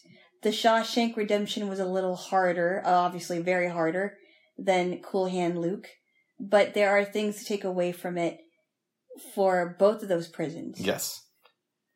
And also that prison was a high security prison, is that right? Because Andy Dufresne had been on trial for killing his wife. Right. I'll never hear the end of it. And then Cool Hand Luke, Luke was not a violent criminal, and he only had 2 years at in the that beginning. prison. Yeah. What does Luke teach us about living life on your own terms, despite your limitations? Well, you could even take Luke, a different kind of a character, as compared to Starlight, different kind of character. Both of them standing for different things, but both of them standing their ground and not caving to any rules that they're given because they don't agree with the rules. Is it better, babes? I don't know. Well, I'm going to ask you. Okay. Leave the jokes to me, please. Hey. To die an old person in bed surrounded by your family, or to go out when you're somewhat young in a blaze of glory when you know that you did your best to live your life to the fullest? I guess there's I guess there is an upside to both of those scenarios. One isn't worse than the other. I think I'd like to be surrounded by my family when I die. But there is something to be said for someone who died young for what they stood for, and they knew they did what they felt was right. I think for me, I would like to go out in a blaze of glory, if those are my two options. And have some guy in prison talking about, well, you know, he did that regular Rick smile at the end, and he was giving his own middle finger to the system in his own particular way. But that's just me. Okay. Yes. What does drag teach us about keeping a legend alive? I think I have the, I guess I had the impression that when he really respects someone, he really respects someone and says, you know, I have to keep their memory alive because that's somebody I respected. And he learned to I believe he had love for Luke. But he learned to love and respect Luke for the kind of person he was. But he could have just said Luke was shot. Yeah. Instead, he said, yeah, they killed him, but he left with a smile on his face. Yeah. Right. So that's another way of not just saying, oh, my friend was a good guy, but it's building up the image he had in life. Right. Yeah. Which I thought was cool. It was, yeah. What does Luke teach us about feeding into the image that others have of you? What do you mean? I'm specifically thinking of when he sends Drag the picture of him with the two girls. Right. And everybody's like, oh man, Luke got away. Great. He comes back and they talk to him. Man, tell us about those two girls. I don't know if they want you now. And then he says, I hired them. Nothing really happened. They were just, there and played the part for the picture. This was just a joke. Yeah. What did you think of that? Well, I thought it was interesting. Like, he wasn't afraid to say, "Oh, yeah, that was fake." He wasn't like, "Oh, yeah, those are totally my girls." You know? But he said that after the system had started to wear him down again. Right, true. He could have said that just because they wore him down and said, "Okay, well, I'm going to die anyway. I might as well just admit it." Do we need to perpetuate our own myths? Does Luke teach us that through this? Well. Aspect of the myth. Perpetuate, you mean like live by a myth? In some ways, do we need to give others what they need to believe the myth? So Luke could have just left and not written them anything, and the myth still would have been strong because it was like his second or third time breaking away. But instead of just doing that, he sends a picture of him in a suit next to two beautiful women. I don't know. Well, you know how some people in life, there are people that are real and there are people that are just playing a game.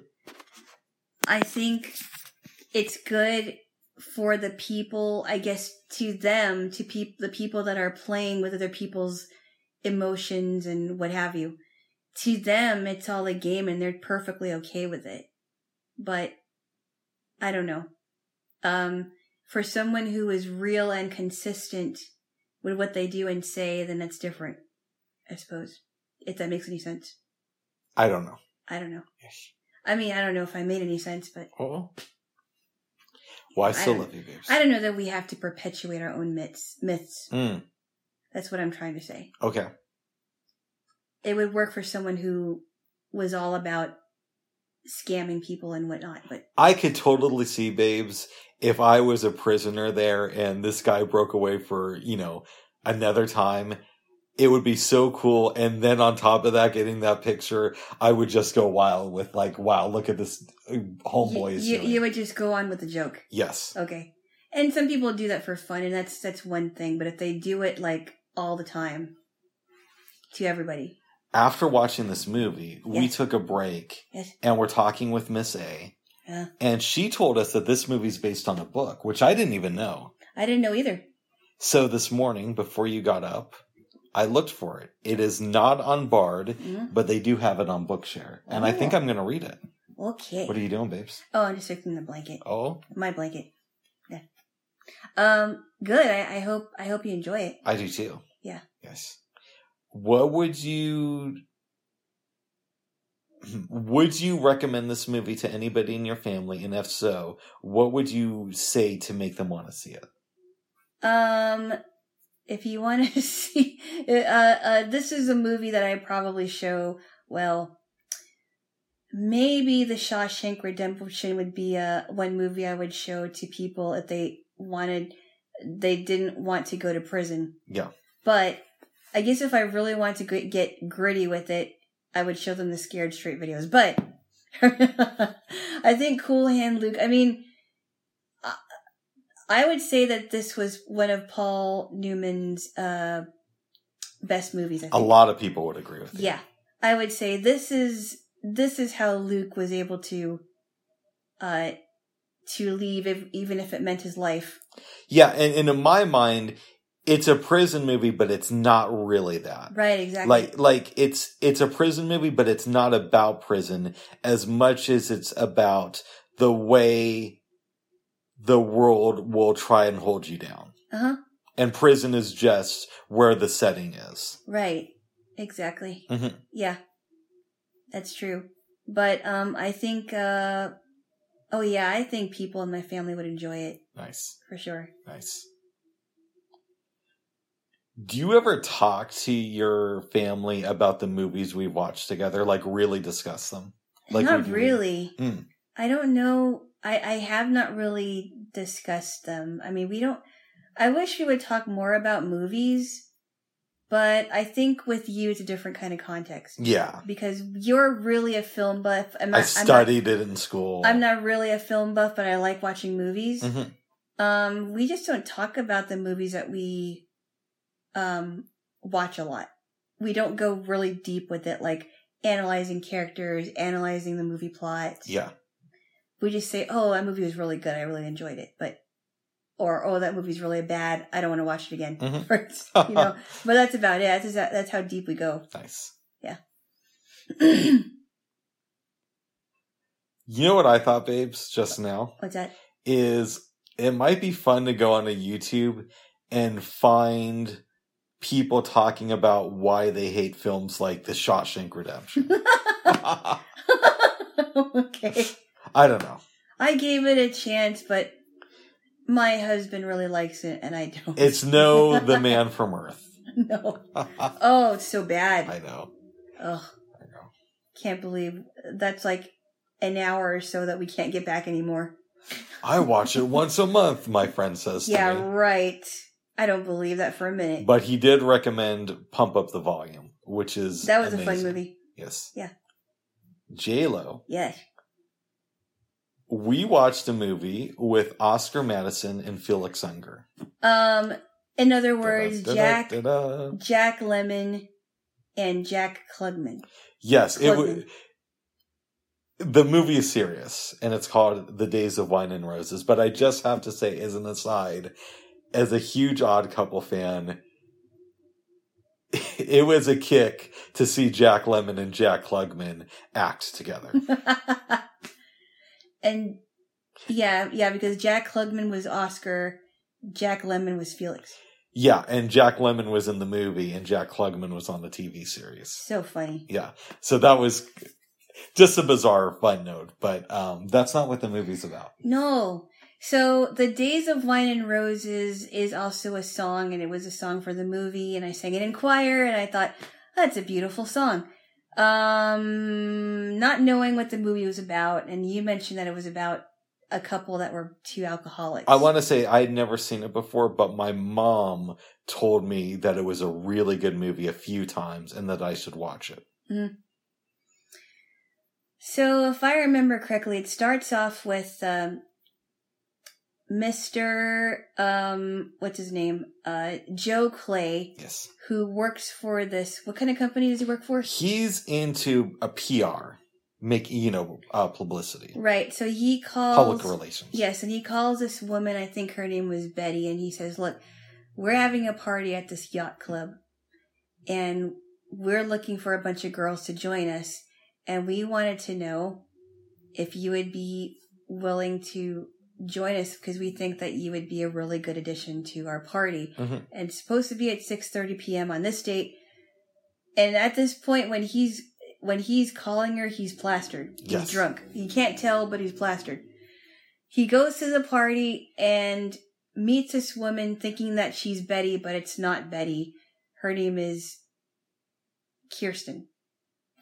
And not Cinema.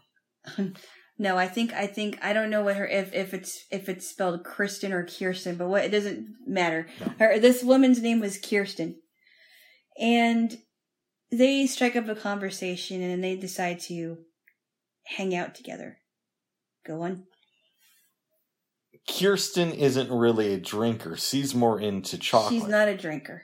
But your buddy Joe says, I think you might like some forms of alcohol. So he goes to the bartender, gets, I think, brandy that has alcohol in it. Or that has chocolate in it. Now, yeah, of course. The brandy has alcohol I'm in it. dyslexic. We both are. No, I'm not.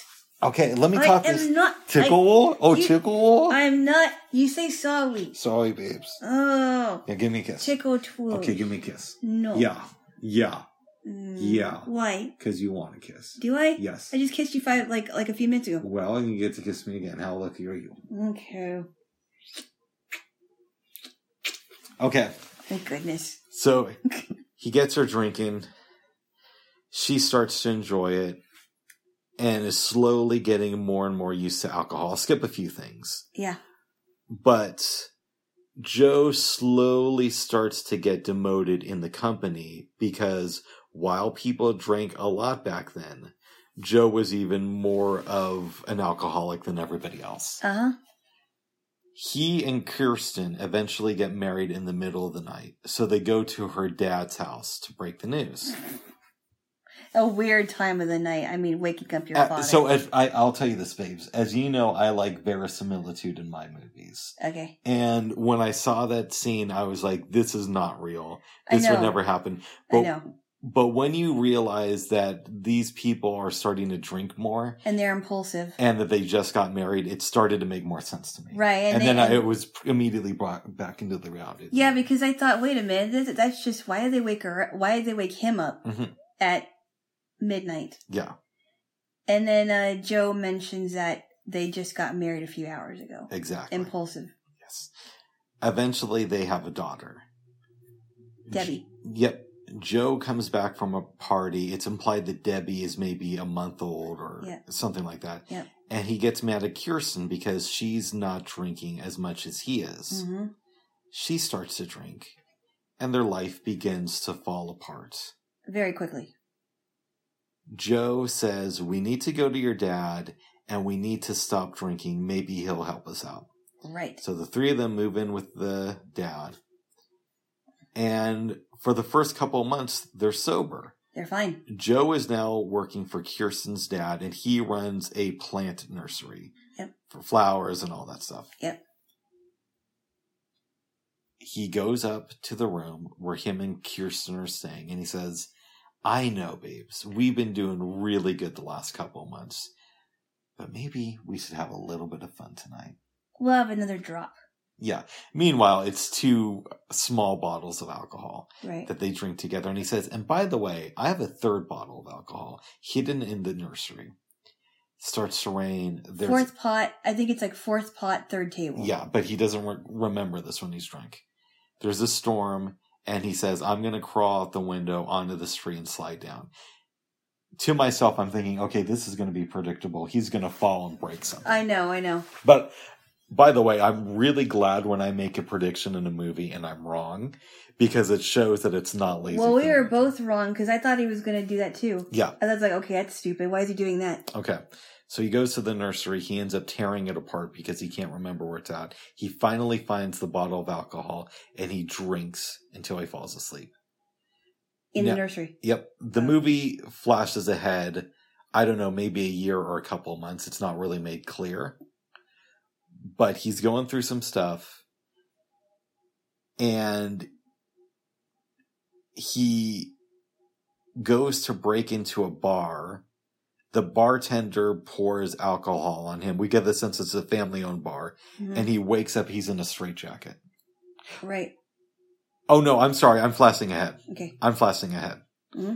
He wakes up in a straitjacket after the incident with the nursery. Right. And that's when Oscar comes in. Says... Well, he was... Yeah, he came in to help. Jim Hungerford, not Oscar. Okay. And Felix doesn't want to admit that he's an alcoholic at first. Yeah. But he comes home to his wife. And he says, okay, Oscar wants me to go to... No, it's Jim, not Oscar. I wanted to see how long I could get Joe Clay is Jack Lemmon's name. Right. Not Oscar. Okay. Or Felix, rather. Felix Unger. Okay. He's going to AA, and now he's been sober for 4 months. But Joe doesn't want to speak, even though Jack Klugman wants him to go on stage that night. Mm-hmm. Eventually he does. Then Joe goes home. His entire house is ransacked. It's implied that he's looking for his wife for a couple of days. Homegirl's name is... Kirsten, that's right. Yeah, Kirsten. She left. Okay. Jack Klugman comes over to the house. When he's there, Joe gets a phone call that they've tracked Kirsten down. She's in a hotel. Mm-hmm. And she's drunk. Yep. Jack Klugman basically tells him, hey, be very careful. You know, the world's better when you're sober, all this stuff. She might resent you even if you're sober. He goes to the hotel. I think it might actually be a bungalow. But I think a bungalow in a hotel, yeah. Yes. In any event, he goes in there and he tries to be nice to her. She really wants him to have a drink and he relapses. Then he goes on a bender. He ends up back in the mental ward, is released, eventually goes to see his father-in-law. By this time, Kirsten is staying there, but she is having a lot of problems. Mm-hmm. Going out late night with men, mm-hmm. different men, and not following any of the rules. Mm-hmm. Joe just says, I know you're upset with me. And he's partially mad because Joe's the one who got her into drinking. And rightfully so. Yeah. Yeah. He says, I want to start paying you back this money. And please let Kirsten know if she ever gets sober, she can come back to me and Debbie. Yeah. Goes forward a little ways. Joe is putting Debbie to sleep for the night. Comes out to the living room. And Lee Remick comes to the door. Says, I've been sober for 2 days. And I wanted to face you when I was a little bit more of the universe. She starts talking about how the world doesn't look the same when you're not on alcohol. Yeah. And she wants him and their daughter back in her life, but she doesn't think she can do it. Yeah, and she was talking about all those other men, that they didn't mean anything to her, and she didn't give anything of herself to any of them. Mm-hmm. And she just wants to come home. Joe says, you know, I love you, and if you tell me that you will at least try to get sober, you can move back in here and be with our daughter. Yeah. But you have to make some effort. Right. She says, I don't think I'm strong enough, and it ends with her leaving, the daughter waking up, and him saying, well, you know, your mommy's sick. He goes to look at the window, and the movie ends. Yeah. Now. And well, you forgot one part. What did I forget? She asks him, is mommy going to get better? And he said, well, I did. But not telling her anything about her mother ever coming back. Because he's talking to a little girl, and Jack Lemmon wants to seem somewhat, hopeful. Yes. Right? Yes. The legend has it, babes, is that Blake Edwards, Jack Lemmon, and Lee Remick really liked the fact that this movie had a sad ending. Mm. So Blake Edwards goes to a screening of the film on the Warner Brothers lot, which financed and released this movie. Mm-hmm. The executives watch it and tell Blake Edwards, we need a happier ending. You have to reshoot it. Jack Lemmon was contractually obligated. He had to reshoot the ending because of the way they got the financing for this movie. Mm-hmm. So legend has it that Blake Edwards called Jack Lemmon after the screening and said, get out of town so they can't reach you. And Jack Lemmon moved to Paris for a few months so that they couldn't reshoot it. And they had to stick with the sad ending. Mm. I'm assuming that's true because I like the story. Mm-hmm. And honestly, I think if they would have had a happy ending to this movie, it would have taken the movie down a notch. Mm. Because, keeping it real, most of the time, addiction stories don't end good. No, and I think that this is, and I commented to you earlier, this is probably the most realistic depiction of what alcoholism does to people. Mm. Because you really, really see Lee Remick and that really disturbing scene when she's at the hotel and she's like, get out of here, I don't care about anything or anyone, and, and she's very plastered. And then you see that one scene with Jack Lemmon, and he's crying over a bottle of alcohol, and he's a blubbering fool, and he's breaking all the pots, and he's crying because he wants his next drink. It's also incredibly ballsy to do an anti-alcohol movie in 1962 when half of the other films out there, the characters are drinking. Uh-huh. It was very, very gutsy as to how they did that. But it was very clever. The performances are amazing.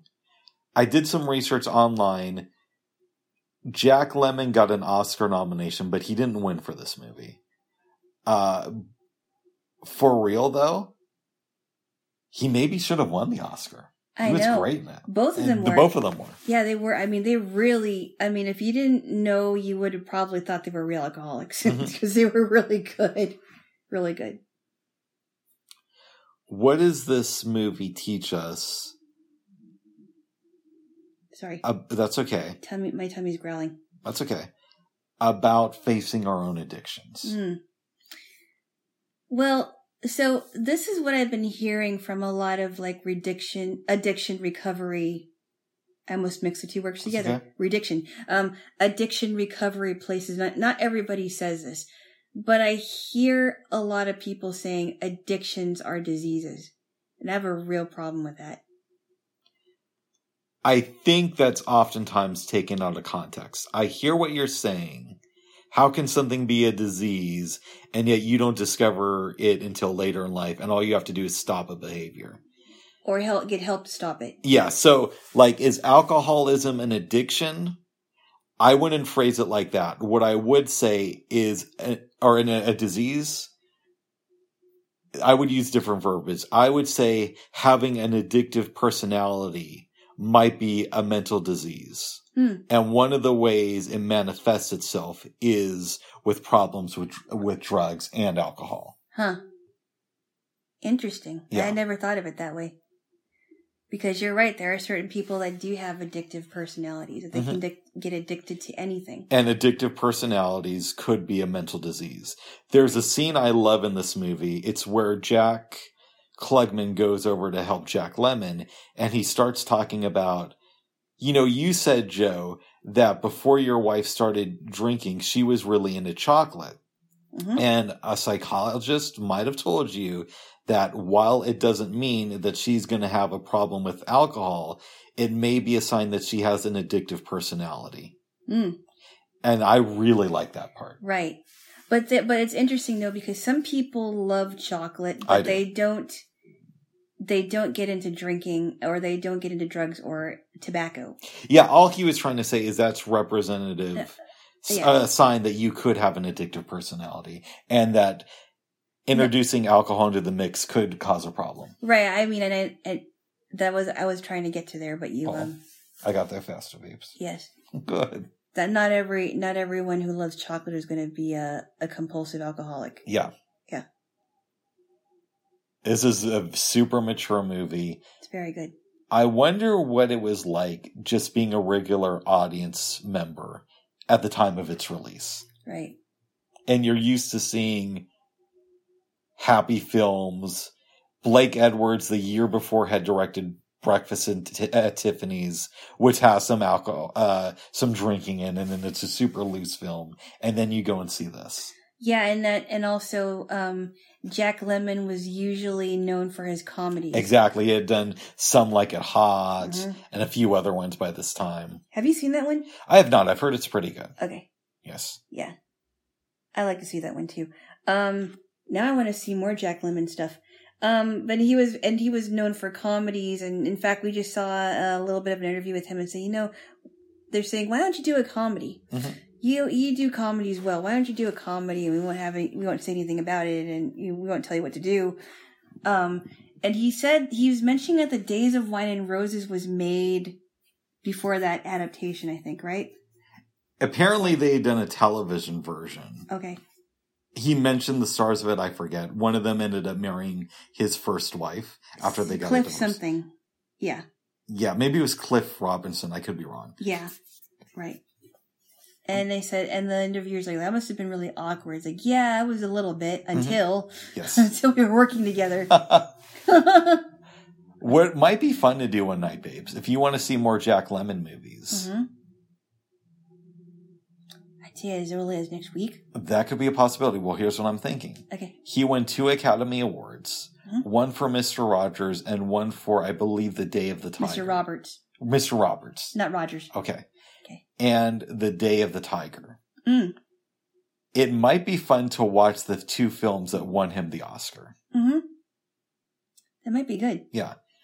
I've also heard The Apartment is a really fun movie, which is directed by Billy Wilder, who also did Sabrina.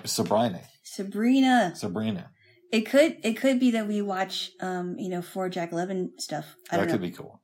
Something different. Yes. Because we just got the dramatic side of Jack Lemmon last night, and it was really good.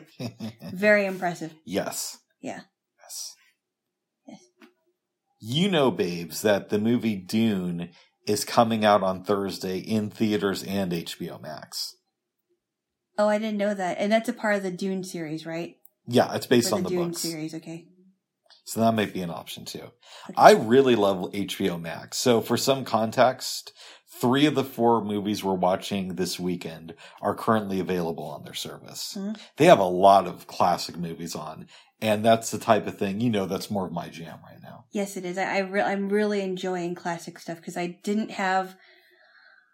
before we met each other, I didn't know if I would like them, but now I realize that I really am enjoying them. Yeah. Really have enjoyed a lot of the Humphrey Bogart and the Audrey Hepburn and Katharine Hepburn stuff we were watching, and really appreciating how cinema was back then. I always liked older movies, but my appreciation has grown during the pandemic.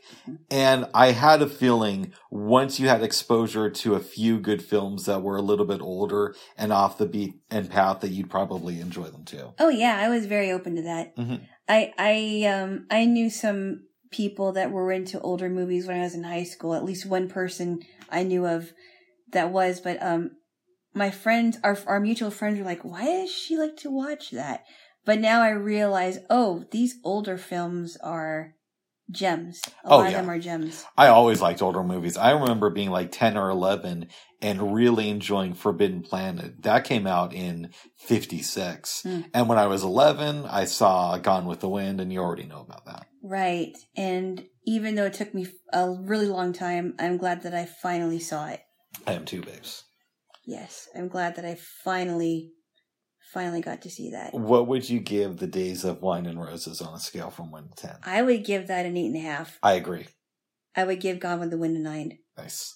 That was an awesome. Both those movies were good. I liked Cool Hand Luke, but there was something about The Days of Wine and Roses that really captivated me. On a normal movie night, The Cool Hand Luke would have been the best movie we saw. Right. And maybe even on a normal movie weekend. It just so happened that we followed it up with a movie that's really, really incredible. But that's taking nothing away from Cool Hand Luke. Right. Yeah. Absolutely.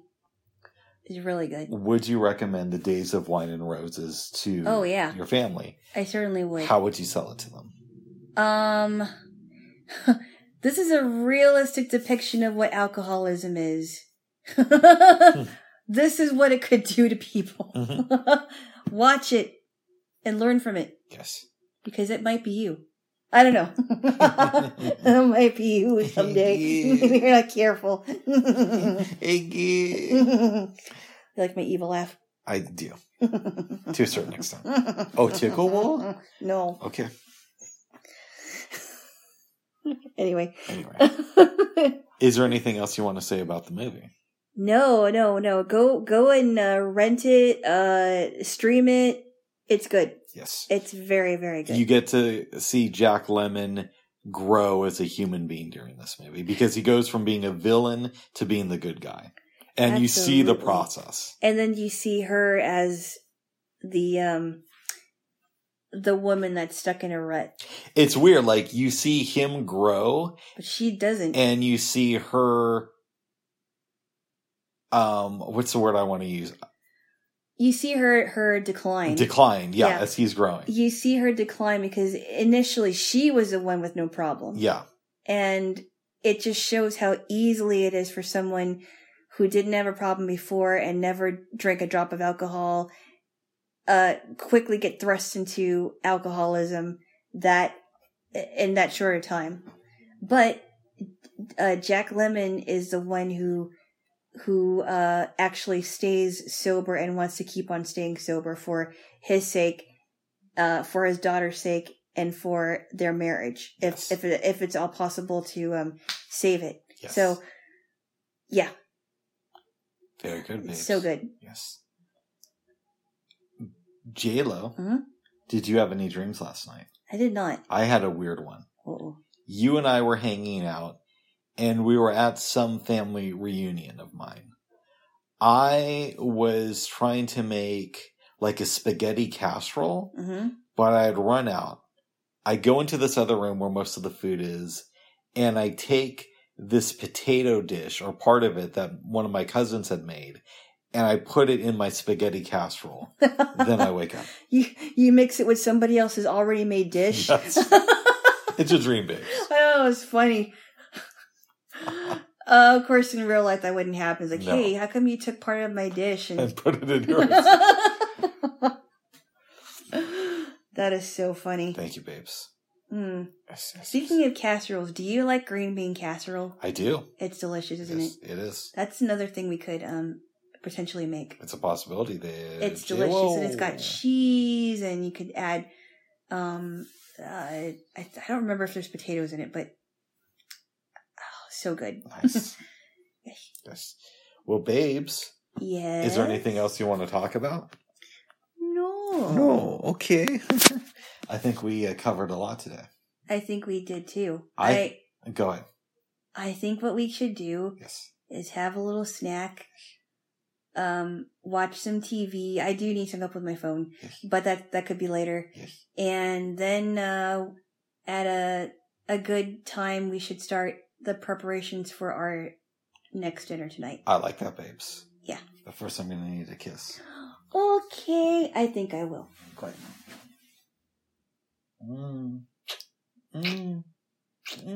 Bubs, What's going on? would you stop doing that? Sorry, I didn't know. It's really distracting. Okay, it's really distracting.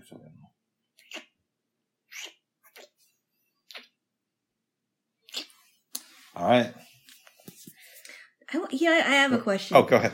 Do you ever wonder if people think it's funny that we kiss at the end of our, how many times we kiss during the episode and that we kiss at the end of the episode? I do have a friend who said that he thought it was fun. Really? Yes. He thought it was cute? Yes. Now, does that mean that everybody likes it? No. I would imagine if any of your exes are listening to this, that would really make them cringe. I don't think any of my exes listen to this. At least I would not on the hope regular not. basis. I would hope so. Oh, I know you do, but I would hope. So here's the thing. Is it possible that my exes have checked out an episode here or there? Yeah. But do I think they listen on a regular basis? No. I would hope they listen to it on a regular basis and get a kick out of it. And you hope that they don't. Well, I also hope that I don't believe any of I know for sure one of my exes wouldn't be listening to it, but I don't know about the other ones. Uh-oh. I hope not. So if you used to date us, please write us an email. Well, not every ex knows my email either. So. Oh, nice. Yeah. Nice. Yeah. I don't think any of my exes have my email. Like for real. Oh, wow. Yes. Is that true? I think that's true. Well, I hope it is true that they don't know your email. Yeah. So don't email us. Okay. Take back what you said. Don't email us, and certainly don't text or call. Oh, okay. I know how to reach out to us if you're an ex. Oh, jeez. I'm on Clubhouse a lot. Oh, we should talk about the panel discussion we're setting up. No. We'll save that for another time. Let's talk about it tomorrow. If you used to date either Alana or myself, get a Clubhouse account. They're free. And listen, does Alana like Clubhouse as much as I do? No, but that's, we're working on that. Oh, jeez. But next time you see me on and you're like, hey, that's Rick from Green, J-Lo, and Hammond. Say something. Say, hey, I used to date your girl. And you really brought out some greatness in her that I wasn't able to do. I doubt that any of my exes would be on Clubhouse. Or if you used to date me, you could say, hey, Rick, that's really incredible. And, what else? I don't know. I know where I'm going with this, babes. I'm saying what else to you? What else to you? Very good, babes. Anyway. And I really like that Elena Gilo person you're with. Oh my goodness. Yes. All right. I think we need to go now. Bye-bye. Bye-bye. Bye-bye.